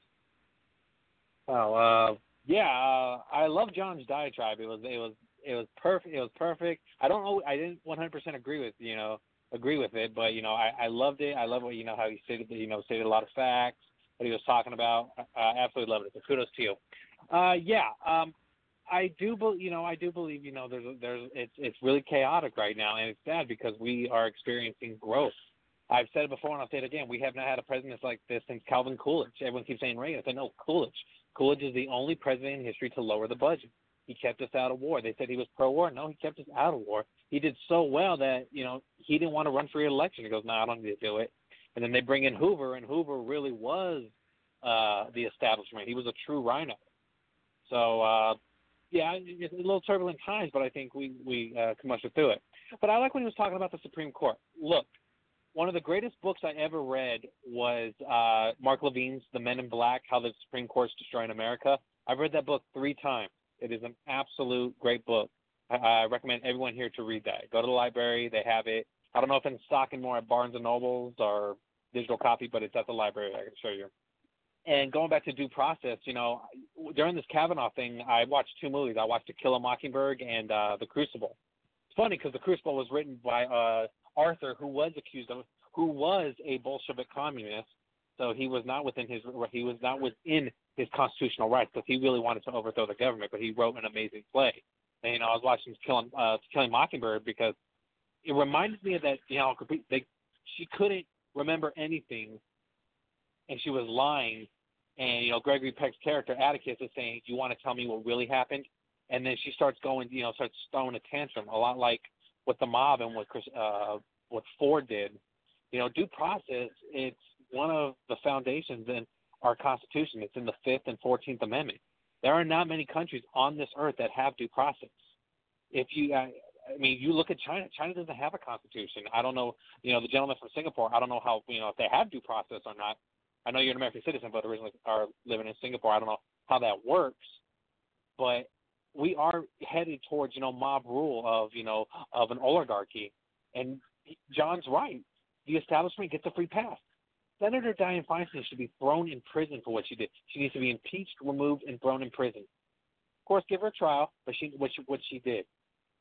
All right, I 100% agree with that. Two, about Kavanaugh, I said this on Facebook. I thought my brother was like, overturn Roe v. Wade. Yeah, Roe v. Wade is unconstitutional. I can give you the entire playbook on how it's unconstitutional. They had to use Griswold versus Connecticut, which was constitutional, but they flipped it in their own words. If Kavanaugh is a true, justice on the Supreme Court, like Scalia, Thomas, and they'll overturn Marbury versus Madison and give the power to the states. That's how I think. If he was true to his word, they'll overturn Marbury versus Madison, the most unconstitutional act ever done by the Supreme Court. Because I said it in class. When I was in college, I said it everywhere. Where in the Constitution, and I would flip out a Constitution. I always carried one on me. I know I was that much of a nerd. Can you tell me where the Supreme Court has the final arbitrary of power? Where does it say? I said, no, it's in the states. The Supreme Court was never allowed to be a branch of government. They were an implied power, just like the post office, an implied power. So we are headed towards something like that, and we have to start checking our power. And back to searches and seizures, one of a historical case, and I don't know why it wasn't on the news, it wasn't on Fox News or anything. It was Rodriguez versus California. Even though it was a 6-3 ruling in favor of the authorities, it was, believe it or not, Clarence Thomas, Justice Scalia, and Sotomayor, who said no, that it is unconstitutional for the police to search and seizures without the probable cause, even if it's direct and gut feeling. You can look it up. Rodriguez versus California. It's not the first Rodriguez versus California, but it's in there. So yeah, what we saw, like I said earlier, it was disgusting. The Supreme Court is not a king. They do not have that power. Now, granted, they are an integral part of of how our constitutional republic works. But they do not have power. They do not have a budget. They don't fund government, and they don't have an army. So I don't know why we politicize, the Supreme Court and how we're going forward. And yes, back to what John was saying, the elites do have a special rule. I'll say this now, and I know maybe someone goes in. Hillary Clinton would have been shot earlier, a long time ago, if elites didn't have the power for what she did. Uranium One. What else? Her husband doing deals with China back in 1999 with the L'Oreal Corporation. Did the media cover that? No. We got about 30 seconds worth of media coverage on that. We don't talk about that stuff. We don't talk about, we talked about how Bush, all these celebrities out there, oh, you're abusing your power. And they made all the movies like Batman and Batman Begins and The Dark Knight. Those were all stabs at Bush. But when Obama came to power, oh, no. Lord Jesus Obama, he got a free pass. National Defense Act, Authorization Act, passed. NDA, passed. NSA, spying, passed. Spying on influencing Israel, Germany elections, no problem. Right. I never understood that. In class, I got accused of why do you hate Obama so much? I worked on his campaign in 2008. I hate who the hell I want. I said, because he lied to us flat out. He didn't do anything. He got a free pass. By the way, he did do three things that Dinesh D'Souza said perfectly. He expanded our government. Budgets were out of control. There were no budgets. He didn't have a budget for over 1,000 days, and the Islamic State grew. Oh, that's right. I remember that. Yeah, exactly. So, yeah, I don't understand how Democrats get a free pass, but Republicans, they're scrutinized left and right. And one of the big things I tell people, you do know that Obama was a war hawk, right? He almost got us into World War III. If you're not drone strikes. He was for drone. Unless Rand Paul filibustered, we would have had drone strikes in this country. No due process. Yeah, I definitely remember those. I certainly remember that. Yeah, that's true. I mean, everything that he's did, and then didn't he get a Nobel Peace Prize? Yeah, exactly. President Trump has been the most anti-war president since Calvin Coolidge, and he's also kept his promises. If Republicans and true, constitutions want to keep their power, have a commercial. This. What did Trump say? Part of my language. He said, "I'm gonna bomb the shit out of them." He did it. He sent 59 out of 61 tomahawks to Syria and said, "You keep crossing, we're gonna teach you a lesson." The Islamic ISIS, they are contained. They're scared. I think you said I heard the message. Someone's daughter's going to go to Europe. Europe's a little bit safer now because of this administration. It's been a domino effect against the establishment. Hungary is refusing to have any immigrants, and BBC tried to attack him. He was like Trump because I don't care. Call me racist all you want. He goes, I care about my people. Same thing with Poland. Right. Who knew Poland had the cojones to say no? And look at that. Hungary, Poland, even Italy. Italy's starting to rise up. They elected a conservative. They're like, no, we're tired of it. Look at Brazil with it's a wave. Look what happened to Bolsonaro, I think his name. He was stabbed. The media, CNN said, oh, it was a light wound. Yeah, 40% of blood. He was in the hospital. Wow. But he persisted. And they truly believe he's going to be the next president of Brazil. Angela Merkel, she's about to get ousted out. She's very unpopular. Germans hate her. Yes, she is. I've talked to a lot of Germans. They're like, no, we can't stand her. So, no, the establishment, they've been ruling for quite some time, but I really believe this is, they call blowback theory, but it's called blowback. And it does go back to Machiavelli. The third rule, the crowd consists of vulgar, and the crowd consists of the vulgar, and the vulgar appeases to the crowd, and Trump does that perfectly. And but one thing the elites do, though, is that they take their fault and then they blame it on somebody else. It's perfect. Redirection. Yeah, it's sociopathy. Yeah, it's redirecting. It's sociopathy. But see, Trump doesn't care. In his many in his administration, they just don't care. Like, and is that all you have? So they create, like what John was saying, they fabricate. They start creating new stuff. And it goes back to, full circle back to due process. You're not allowed to do that. There's not a court in the world that would ever allow that. But you get a free pass? And I want to bring this back to Richard Nixon. I tell people Richard Nixon was never impeached. He was on conspiracy charges. Remember, he never admitted to Watergate. It was a conspiracy that he was in on it. We have no factual proof. I tell people many times, I said, really? What? I said, do you have the proof?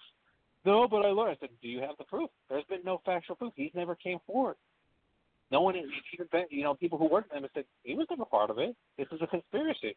Ask Alan Dershowitz. Alan Dershowitz said, no, the one who was audited by Richard Nixon said, there's really we have no proof that he was a part of it. They got him on conspiracy. Democrats took full control of the House and Senate, and because of that, we lost Richard Nixon. Because of that, Vietnam went to communism, and because of that, the world suffered. We went through a heavy stagnation, and a lot of people failed to realize is because Nixon wasn't resigned, and they brought in and the establishment brought in Ford. And Ford, he did his damage left and right. There's my Well, definitely, there's a timeline, certainly a timeline there. And let's go ahead and, as I promised, bring it over to you, Joseph, and then we'll bring it to you, Susan, and then John, and then we'll try to get as much time as we can for our last topic. And Susan, thank you very much. Actually, Susan had to go. She's got work early in the morning, and for her, it's late in the evening. So let's go ahead and bring it back to you, Joseph. Thank you. Yes, actually, our friend from Singapore, what's his name? My apologies. Mike, Mike. Ma'am. Yes. Mike, it has been enlightening to have you on the show because you have opened up doors to me seeing things in different perspectives that I would have never thought in a million years. So I want to thank you for your contribution to the show. You're most welcome. My pleasure. Thank you. You said something that really stood out, the rule of law, and how other countries such as Singapore and Thailand enforce the rule of law. And this is the argument that I've had for years, is that the United States we are the free leader of the world, the home of the brave, and yet we have a big faction of Americans who do not respect the rule of law. But yet if you were to go to Thailand or Singapore, just picking up $100 bill is enough to lock you away, or as the drug charges in Thailand, and there's no leeway there. And that is the fundamental problem in America, is that the rule of law is not enforced. People come here and, they think that the rule of law does no longer apply. And this is an argument of the left, of embracing this, embracing that the rule of law doesn't apply unless it fits their narrative, unless it is a proponent of their causes. And I just greatly appreciate you, Mike, reminding, people that other countries don't tolerate anyone not following the rule of law. And if someone dares to break it, they will enforce it to the max. And here we are in America, and the rule of law is nothing more than a sentence. It no longer has Well, that's meaning. just like our borders, right? Exactly. And for those on the left who say, oh, well, illegal immigration, that's so cruel, it's like, wait a minute. So you have third world countries that if you were to cross their border, they would deport you without hesitation. And this is just an example. So no offense to third world countries whatsoever. It's just an example. Especially India and Pakistan. Right, exactly. Valid point. You cross their borders, they won't even hesitate to deport you within 48 hours. They catch you right away. Exactly. And yet you come to America and it's, no, illegal immigrants have more status than people who came here legally or who have citizenship. And no wonder why the world looks at us and laughs at us. We're a joke. I don't understand how come they get food stamp free, or EBT, you call it. EBT free, medical free. Why? I don't understand what basis. An American citizen doesn't get any damn thing, anything. Why? Exactly. I don't understand why either. It's crazy because last I heard, you take care of your own before you take care of anyone else. That's the way it should be.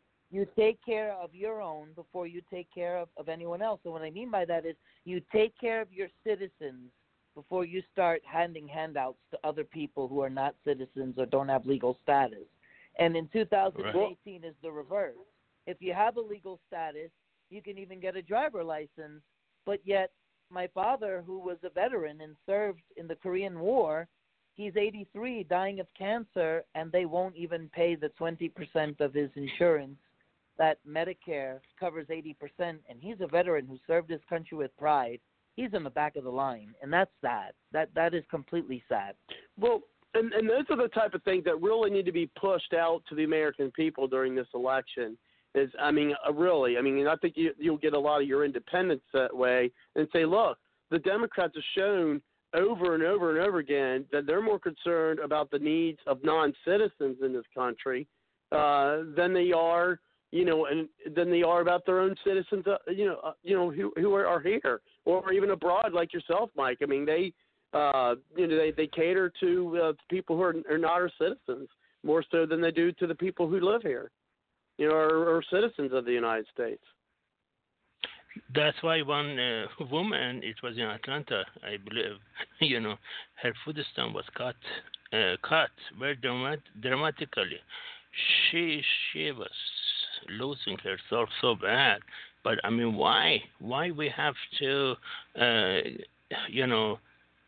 somebody else comes here. We are U.S. citizens. We work hard for it to get it, or be born with it. To this country, beloved country. But then, when George Bush said, Constitution of the United States is goddamn piece of paper, that was end of the whole United States. Hey, Robert. That's pretty deep right there, John. Go ahead. Well, I wanted to ask you a quick question just to make sure I understand. Isn't there a second person caller from Hawaii that spoke right before you gave the floor focus to Joseph? Yeah, that's that's Kavika. That's what? Kavika? Yeah. Kavika. Oh, okay. I was getting confused. I was like, wait, I know I heard another person speak, and then whenever Joseph referred to Michael, I was thinking, well, was he referring to what Kavika said? But I didn't know what Kavika's name was at that point, or is he confusing Kavika with Michael? So I just wanted to make sure I was had my head straight. No, you're good, John. Yeah, I think part of the issue that we have to keep in mind, too, in this whole process is it's king of the hill, survival of the fittest. These people that are in positions they got resources, whether they're financially stable or whatnot, many of them are living, right on the edge, too, because just because you're a millionaire does not mean that you don't have, millions of dollars just hanging out there. It's just like the banks and stuff. Whenever they got ready to go belly up, what they do, they went and cried to Hank Paulson and George Bush to help bail them out because, they're working with trillions of dollars and stuff. But if they can't make sure cash flow stays fluid, then they're belly up. And that's why a lot of the elitists got so much money invested in all these systems and, whatever you want to call it around the world. They're not willing to risk losing it. And so they're going to pull every string they can to try to make sure that they stay maintaining control. And as far as what Joseph was referring to, Joseph from Hawaii, we don't have a rule of law in America. We never have since the Constitution. But just think about what Kavika was saying about the due process. When you go to vote and all of us elect somebody, whoever gets elected goes into office, they are now stewards by a trust agreement of your intellectual property called self-governing. That's yours. You own it. And you've just now allowed them to administer and manage your intellectual property, self-governing, on your behalf to do you no harm and do it with it the way you would want it to be done as if you were administrating it yourself. That's why it's called representation, because you have a trust fiduciary agent relationship that they are not supposed to do you harm, but they're supposed to act responsibly on your behalf because they're managing and administrating your property. Well, what do?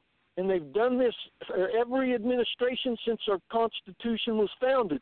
They get into office, and then they deny you your due process rights of good faith bargaining, good faith negotiations, mutuality agreement on the rules, laws, processes, and procedures of self-governing. They've rendered you a legislative slave by extrinsic fraud, fraudulent misrepresentation, exploitation, and extortion, because they extort the tax dollars out of you in order for paying for all this stuff that they do on their agenda, but they don't let you decide what the agenda is, but they make you accountable and obligated to that agenda without you giving your consent. If you don't like it, it doesn't matter. So you are actually just a legislative slave. That's the way a pimp represents a prostitute. They're committing extrinsic fraud, coercion, duress, exploitation, extortion, racketeering, embezzlement. So they've just already thrown the Constitution out the window because Article 4, Section 2 of the United States Constitution says the citizens of each state shall be entitled to all privileges and immunities of citizens in the several states. Where's your due process rights of good faith bargaining, good faith negotiations, mutuality of agreement, in deciding what you will be burdened and encumbered with? They get that right. So therefore they get into office. What do? They make sure that all of them and their favored family group and their henchmen and their accomplices in crime have a high-speed access lane to their pursuit of happiness while they put up roadblocks, speed bumps, hurdles, walls for you and the rest of us, and they infringe, abridge, and deny us our right to a high-speed, fast lane pursuit of happiness. So it's a psychological scam to make everybody think you are free and you're self-governing when you're not. So it's all a Machiavellian, Luciferian scam to take and it's called self-governing nullification. They've nullified you as a citizen. And this voting and the elections and all that stuff is nothing but a puppet kabuki theater marionette play in order to make you think there's some justice and legitimate integrity in the system. And all the rest of the stuff is just a sleight of mind, sleight of hand trick like any magician does. And they got their wingman on the elitist group playing the games.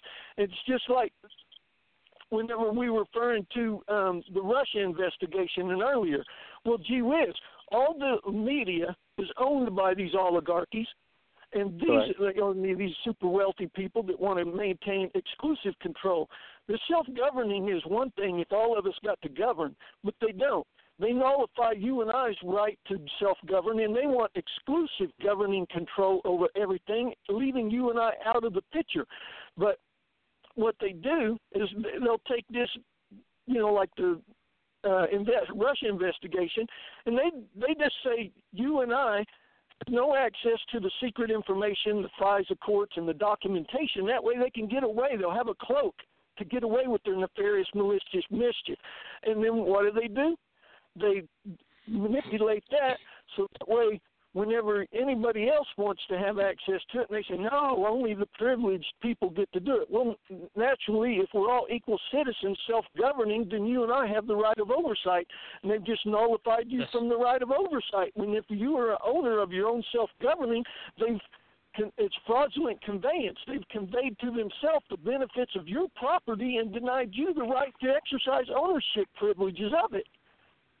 It's a major scam all the way around, and people don't think of it in the detail. That's true. And make a quick one last comment to him? One last point, John. Let me finish this, and then I'll just relinquish the floor. The media and the congressmen all have connections to Russia, but they didn't get any Mueller investigation, and they've proven it with actual real material evidence and facts that they got connections with Russia and what's going on. But see, they get exempted from the system. But anybody that has anything to do with Trump, they want to make sure and follow that trail to make sure they can get as much data and information as possible because they want that in the database so they can use it for later blackmail. Back to you. Yes, can I say a quick comment for him? Go ahead, Mike.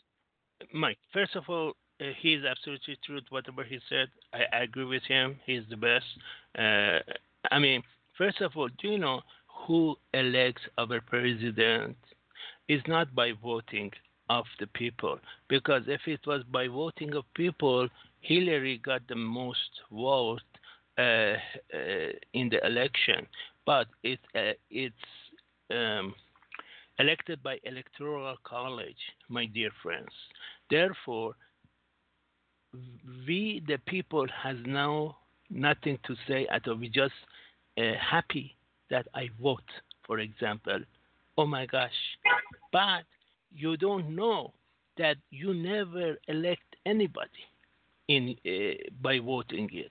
By voting it, it's just certain electoral colleges, and they can always, at the last moment, they can go different route.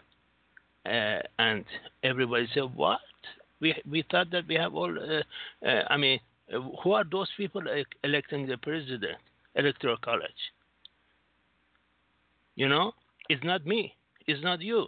It's not John. It's not everybody under this America, 330 million people. So it's the sham elections, everything sham in the United States, and people know that. If we don't know that, tonight we should know that. Everything is sham. Go ahead, please. And Joseph, would you like to respond on that, or Kavika? Yeah, I'd love to respond on that. I kind of disagree on something. Mike, the Electoral College is one of the greatest things that keeps our constitutional republic going. I would never in a million years, and there's a strong movement on both the left and right to abandon the Electoral College. I mean, you heard Ocasio-Cortez, who I think is I think she's mentally retarded. I'm gonna go ahead and use the politically incorrect term. I truly believe she's like Oh, mentally no, that's retarded right and a product of higher education. And I do not give that as a compliment. That is the biggest insult I could ever think of. The Electoral College protects us from democracy. You know, I used to say in class, you know, to a girl, so you want to know the difference from democracy to a republic? Democracy, all in favor to slap you. Say aye. Aye. Nay. Nay. There's more aye. I'm going to slap you. Say okay. Republic, all in favor to slap you. Aye. Aye. Nay. One nay. Guess what? I can't slap you because you're allowed due process. I have to have probable cause in order to slap you. That's the difference from a democracy to a republic. A democracy is an oligarchy because it's the majority rule. So, you know, the Electoral College is a foundation of our constitutional republic, and there's no way. Yes, the Electoral College works. I would never, ever, ever go against something so beautiful because this isn't the first time. And going back to, you know, the representation and everything, I agree with you on a lot of that. It's because we have the 16th and 17th Amendment that are unconstitutional that are in our Constitution. You know, the 17th Amendment is the direct representation of senators by the people. That's not how federalism works. The state voted, each state represented, you know, by their about their constituents, and the representatives said, okay, these are our two best people. We're sending a con. The progressives got the idea that, you know, having no senators being elected by people was the way corporations got their way. That's totally not false. I think Upton Sinclair and all those other authors, I forgot what the other one was, who, you know, I think they're burning in hell for what they did to the so-called progressive era in our country, which wasn't a progressive era. It was actually a regressive era. You know, I'll say this as a Republican. Teddy Roosevelt was one of our worst presidents. He brought about the FBI. He personally sponsored, even though he didn't put it into law, for the income tax and direct representation of senators. And he tried to run on a third term, which was very, very, very immature on his part. So no, progressive ideology is what destroyed our republic. Tethering on that, you know, the ideology, you know, that we're controlled by families, I agree and I disagree.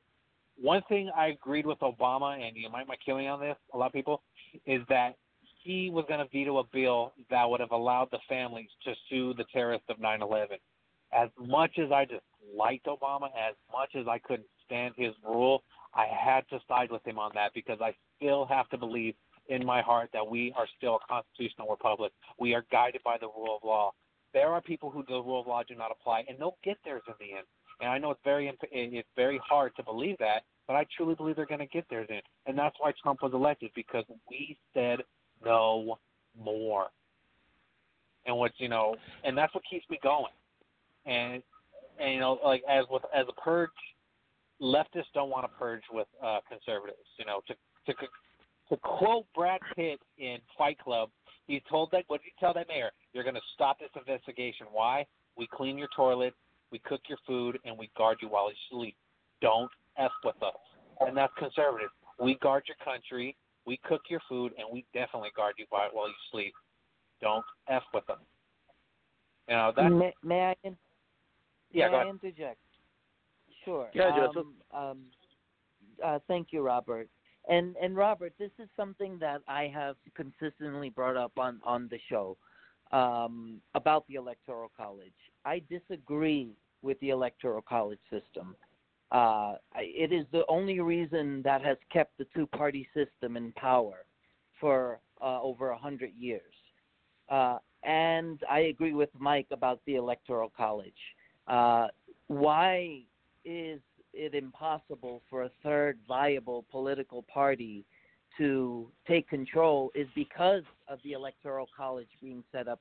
It makes it virtually impossible for a viable third-party system to be set up.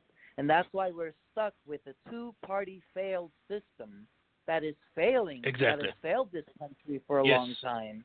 And so I am adamantly against the Electoral College. I don't believe it is the best thing that has happened to us. I think it is the worst thing that has happened to us because the Democratic politicians and Republican politicians love the Electoral College because that is what has kept them in power for hundreds of years, and that is what is continuing to keep them in power. And unless the Electoral College is eliminated, we will never have a third viable party system or an alternative.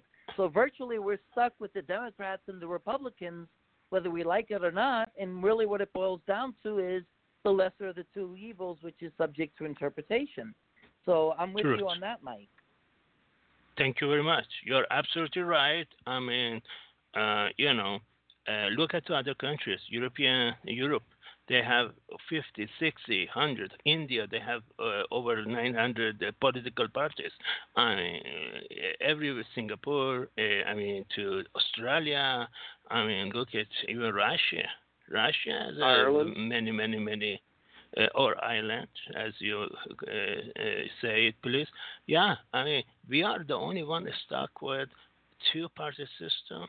One, either 8 years of Democrat, 8 years of, or 4 years of Democrats, 4 years of Republican. Then we don't know what the hell we want. It's just oligarchy. They rule us forever. Never been the birth of this nation. Government of people, for the people, by the people. It was always government of corporation, for the corporation, by the corporations. Go ahead, please. Can I jump in? Yeah, sure. Go ahead. Go ahead, John. I wish we had more time to really dive into this, because everybody's true from our myopic view and understanding of what the Electoral College does. Because, see, the problem, in my humble opinion, is, and this is, see, if you got the system to work correctly, the Electoral College would not allow these two-party systems to run control like it does. What part of the reason why the two-party system is corrupt is they have went in and done deals with each state in order to finagle, rig the election laws to keep out third-party people. The Electoral College is not really the problem. The problem is the people who's actually operating the system are allowing this corruption to go on, and that's why the Electoral College appears to be the problem. That's really not the issue, or that, from my humble opinion, it's not, because otherwise you would have 3 or 4 big states actually picking the president, and all of the flyover country in between would never get representation at all. The Electoral College guarantees that the flyover country gets actual equal representation in the decision of what was supposed to be happening in our government. Unfortunately, the oligarchy of the well-connected shadow government deep state have went in and bought power and control over the election process to root out third parties, and then they have people like Utah Senator Mike Lee, who goes to the Republican National Committee Rules Committee and stands up in the middle, halfway through. You can look this up on C-SPAN. Halfway through the Rules Committee meeting, he stands up and says, all you delegates, vote your conscience, because he wanted Ted Cruz to get the nomination instead of Donald Trump. And then we know what happened on the Democratic side. Hillary Clinton got all her super delegates in the Democratic side to be able to kick off, what's his name, old man? Bernie Sanders. Bernie Sanders. Bernie Sanders. So see, they've rigged the actual rules of the system in order to make the Electoral College look like it's actually not serving its purpose. That's because it's not being operated the way it was set up and intended to. Yeah, you hit one of the right things that I've said many times on the show is my pride support the system I support the most is Ireland's. And, I mentioned that earlier, Ireland's system, the way they do voting, not only do they have multiple parties, and not only do they not do first past the post like we do here, is they do also proportional and preferential voting. So, you got 3 candidates, regardless of their party, you vote your preference.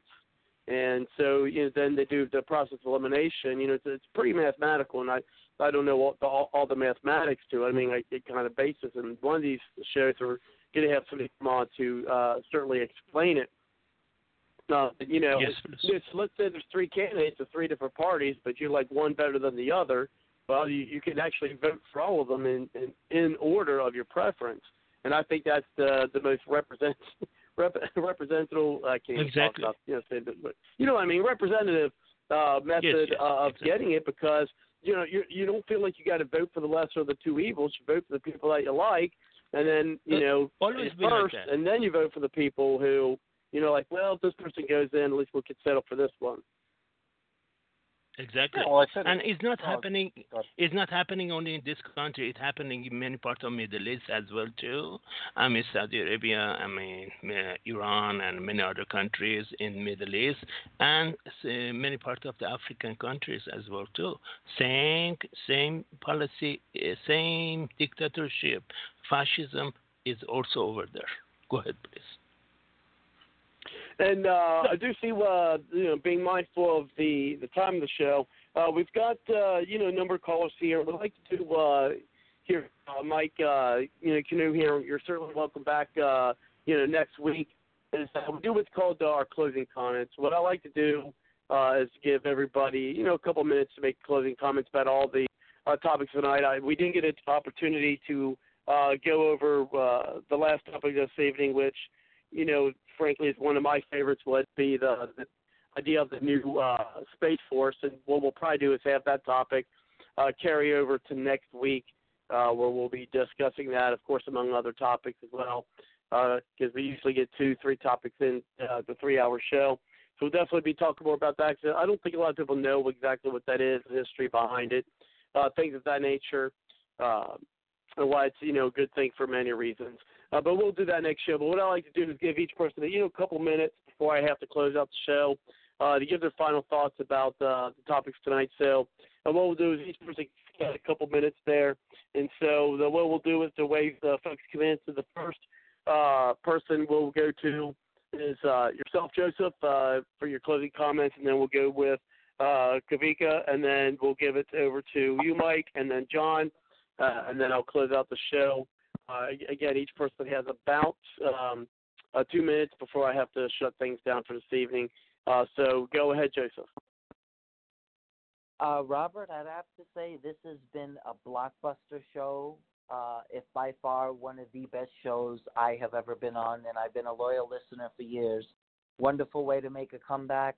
What Kavika has brought to the table, what John has brought to the table, what Mike has brought to the table has been definitely awe-inspiring. And what I find amazing is that we're all able to advance the political dialogue in a civil way, the way that it should be, and with no vitriol, having differing views on certain things and certain things we agree on.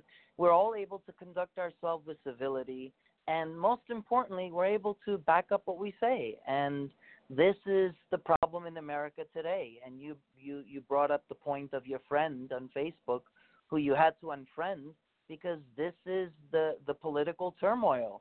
You can't even have a civil, intellectual, political conversation anymore. It seems like to have one is suicide, or it gets really ugly. And I love that we're able to come into this show. We're able to bring up the topics that are relevant, and we're able to back up what we say, whether we agree wholeheartedly or not. But most importantly, we advance the dialogue with civility, with grace, with respect for each other. And that is what's lacking in America politics today. That is what the parties are doing. They're hijacking the freedom of speech and making it into, if God forbid you disagree, your head is on the chopping block. And that is a big fundamental problem in today's political arena. And I wish that we would have more like-minded people that are on this show that would think the way that we do, and that we could just have an intelligent political conversation without having to, want to put our heads on the chopping block. It's what made America the greatest country in the world, freedom of speech, what we profess. And today we don't have freedom of speech, we have censorship. And I hope to hear more from the participants of today's show. And Robert, it's great to be back. Thank you. Yeah, it certainly is, and I do appreciate everybody coming back on, and and for the new folks who called in, you're certainly welcome to join us on our subsequent shows. So let's bring it over to one of those gentlemen, and that's to you, Kavika. Thank you very much. Go ahead. This was a very exciting show, and I'm very grateful that you let me on. And everyone who was on the discussion board, I loved hearing your opinions. I love, like Joseph said, you can back it up, and we're very civil. And this is what politics needs to be. We need to be civil. I used to blow people away. As you know who Ronald Reagan, one of his best friends, was? Tip O'Neill, Speaker of the House, Democrat. They would go at each other's throats all day, and they'd have dinner by 6 o'clock. I mean, we need to have these discussions. Some of my best friends are, it's on Facebook, and I congratulate them. I said, thank you for not unfriending me, because I was on Facebook for about 8 months. And they go, no problem, Another one was actually a very flamboyant gay gentleman, and he goes, no, I'm not a liberal, I'm a conservative. And then we started talking. He goes, no. He goes, I was against the ruling for gay marriage. He goes, I don't want the government in my business. That's my thing. So we need to have these civil things. The foundation of our free republic is freedom of speech. And, I tell people, I created the hashtag Remember Skokie. Regardless of what you feel of somebody, they have that right for freedom of speech. It doesn't matter if it offends you. You have that right. And, I'll always fight for for the freedom of speech, the freedom of association. People shouldn't be losing their jobs, over for what they believe or what they say. Now, granted, if you're a public educator and you call for the assassination of a justice, yes, you should be ousted because you're a public educator. But your other job, that's, like we say up here, that's not your Kuleana. That's theirs. Let them have it. Because if you take that away from them, too, they're really going to start hating. We have to have these discussions. We have to have disagreements so we can learn from each other. And, I really miss it. I wish we were back in the days where we could just have a political discussion without anyone getting offended, everyone throwing tantrums. We have to bring that back. And Joseph's right. The parties, I would say more so to the left, have been hijacked by fascists, by people. If you disagree with me, I'm going to make sure everything in your power, to destroy you. Alan Dershowitz, who is a liberal, said, he goes, I'm more comfortable with people who are conservative on the right than people who are on the left. The reason why is because the people on the right who are conservative, they're not going to attack me. They're not going to say anything to me. They'll disagree with me, but they're not going to attack me. They're not going to find out where I live. They're not going to try to shoot me. People on the left, they're unhinged. But no, thank you for having me on the show, and I hope to join you again next week if I have the time. Yeah, that'd be great. Thank you very much. And go ahead, Mike. The floor is yours. Yes, thank you very much for everyone. As also that very civil. This is called real American, demonstration. That we all talk, we look for similarities, and more than we look for differences. And also, I want to talk about, by the year 2025. Pretty much all the world are everybody will lose their jobs because of automation, because of the robots are taking their jobs away from them. And in that situation, right now in many parts of Europe, they already give UBI, Universal Basic Income, to everyone. The reason is whether they're working or they're retired, doesn't matter. They get every month UBI. And basically in 2025, in United States, also it will be, everybody will get UBI, $1,000 minimum every month, regardless of your work or your retirement, because they have done that in many other countries just for entry levels, and they saw that economic got only better and crime went lower as possible. And because when people are hungry, people do the crime. So that's something I wanted to talk to you guys. Have it right now for future. I will tell you exactly in Las Vegas, 49.8% jobs will be lost.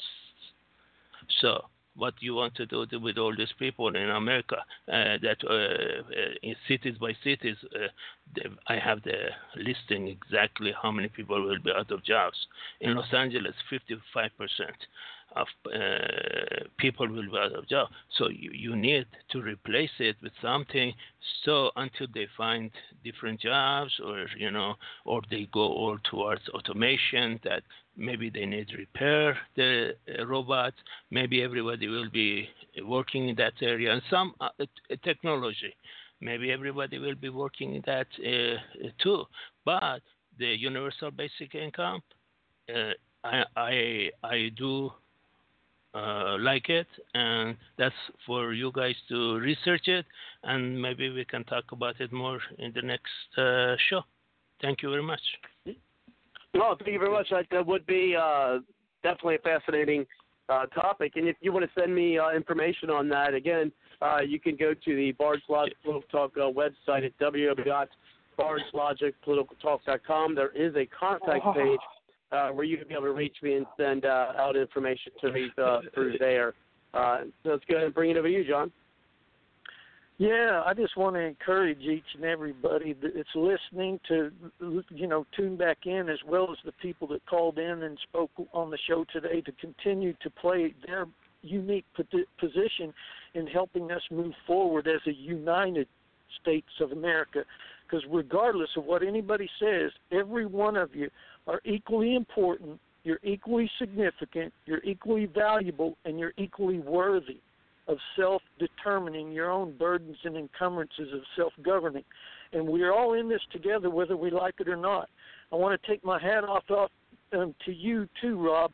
There's very few national treasures that care to use their resources to actually stimulate truth and justice and some form of access to try to have harmony and unity in getting through this system, because we're not going to make it through if everybody keeps wanting to use the government as a get into government so they have power, and then they want to use it as a weapon to make everybody else submit to them.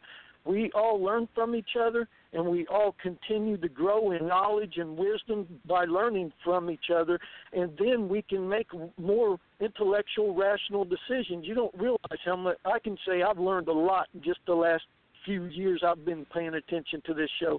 So back to you. Thank you so very much, and glad you're back. I hope you had a great time while you're gone, and all your family and everything's taken care of, and you got all the money for your Italy trip for your daughter. Back to you. Well, I appreciate it, John. Thank you very much. I'm not quite there. I've got about half of it for her trip. People get updates. It can also be on the website on my Give page. I'm about halfway there. I need to get the other half by February of next year. So there's time. But, yeah, so we'll get there. But I do appreciate everyone. But unfortunately, it is time for me to close things out. And I will close out tonight, as I do every night. And that is with the song by Aubrey Ashburn. And you should be able to hear more of her music by going to www.aubreyashburn.com. Thanks again, folks. I hope to see everyone next time. And certainly send me that information so we can discuss the UBIs and also the just Google it. You should be next week. UBI futurist UBI and AI is taking over the jobs.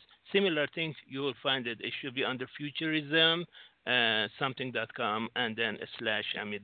They bring it. It tells you breakdown of the all countries and United States, that how many jobs will be lost by 2025. You know already that McDonald's, when you order, it's done in India. You know that. Yeah, whenever they push. Or you order, it's typed and in India, and then they will say right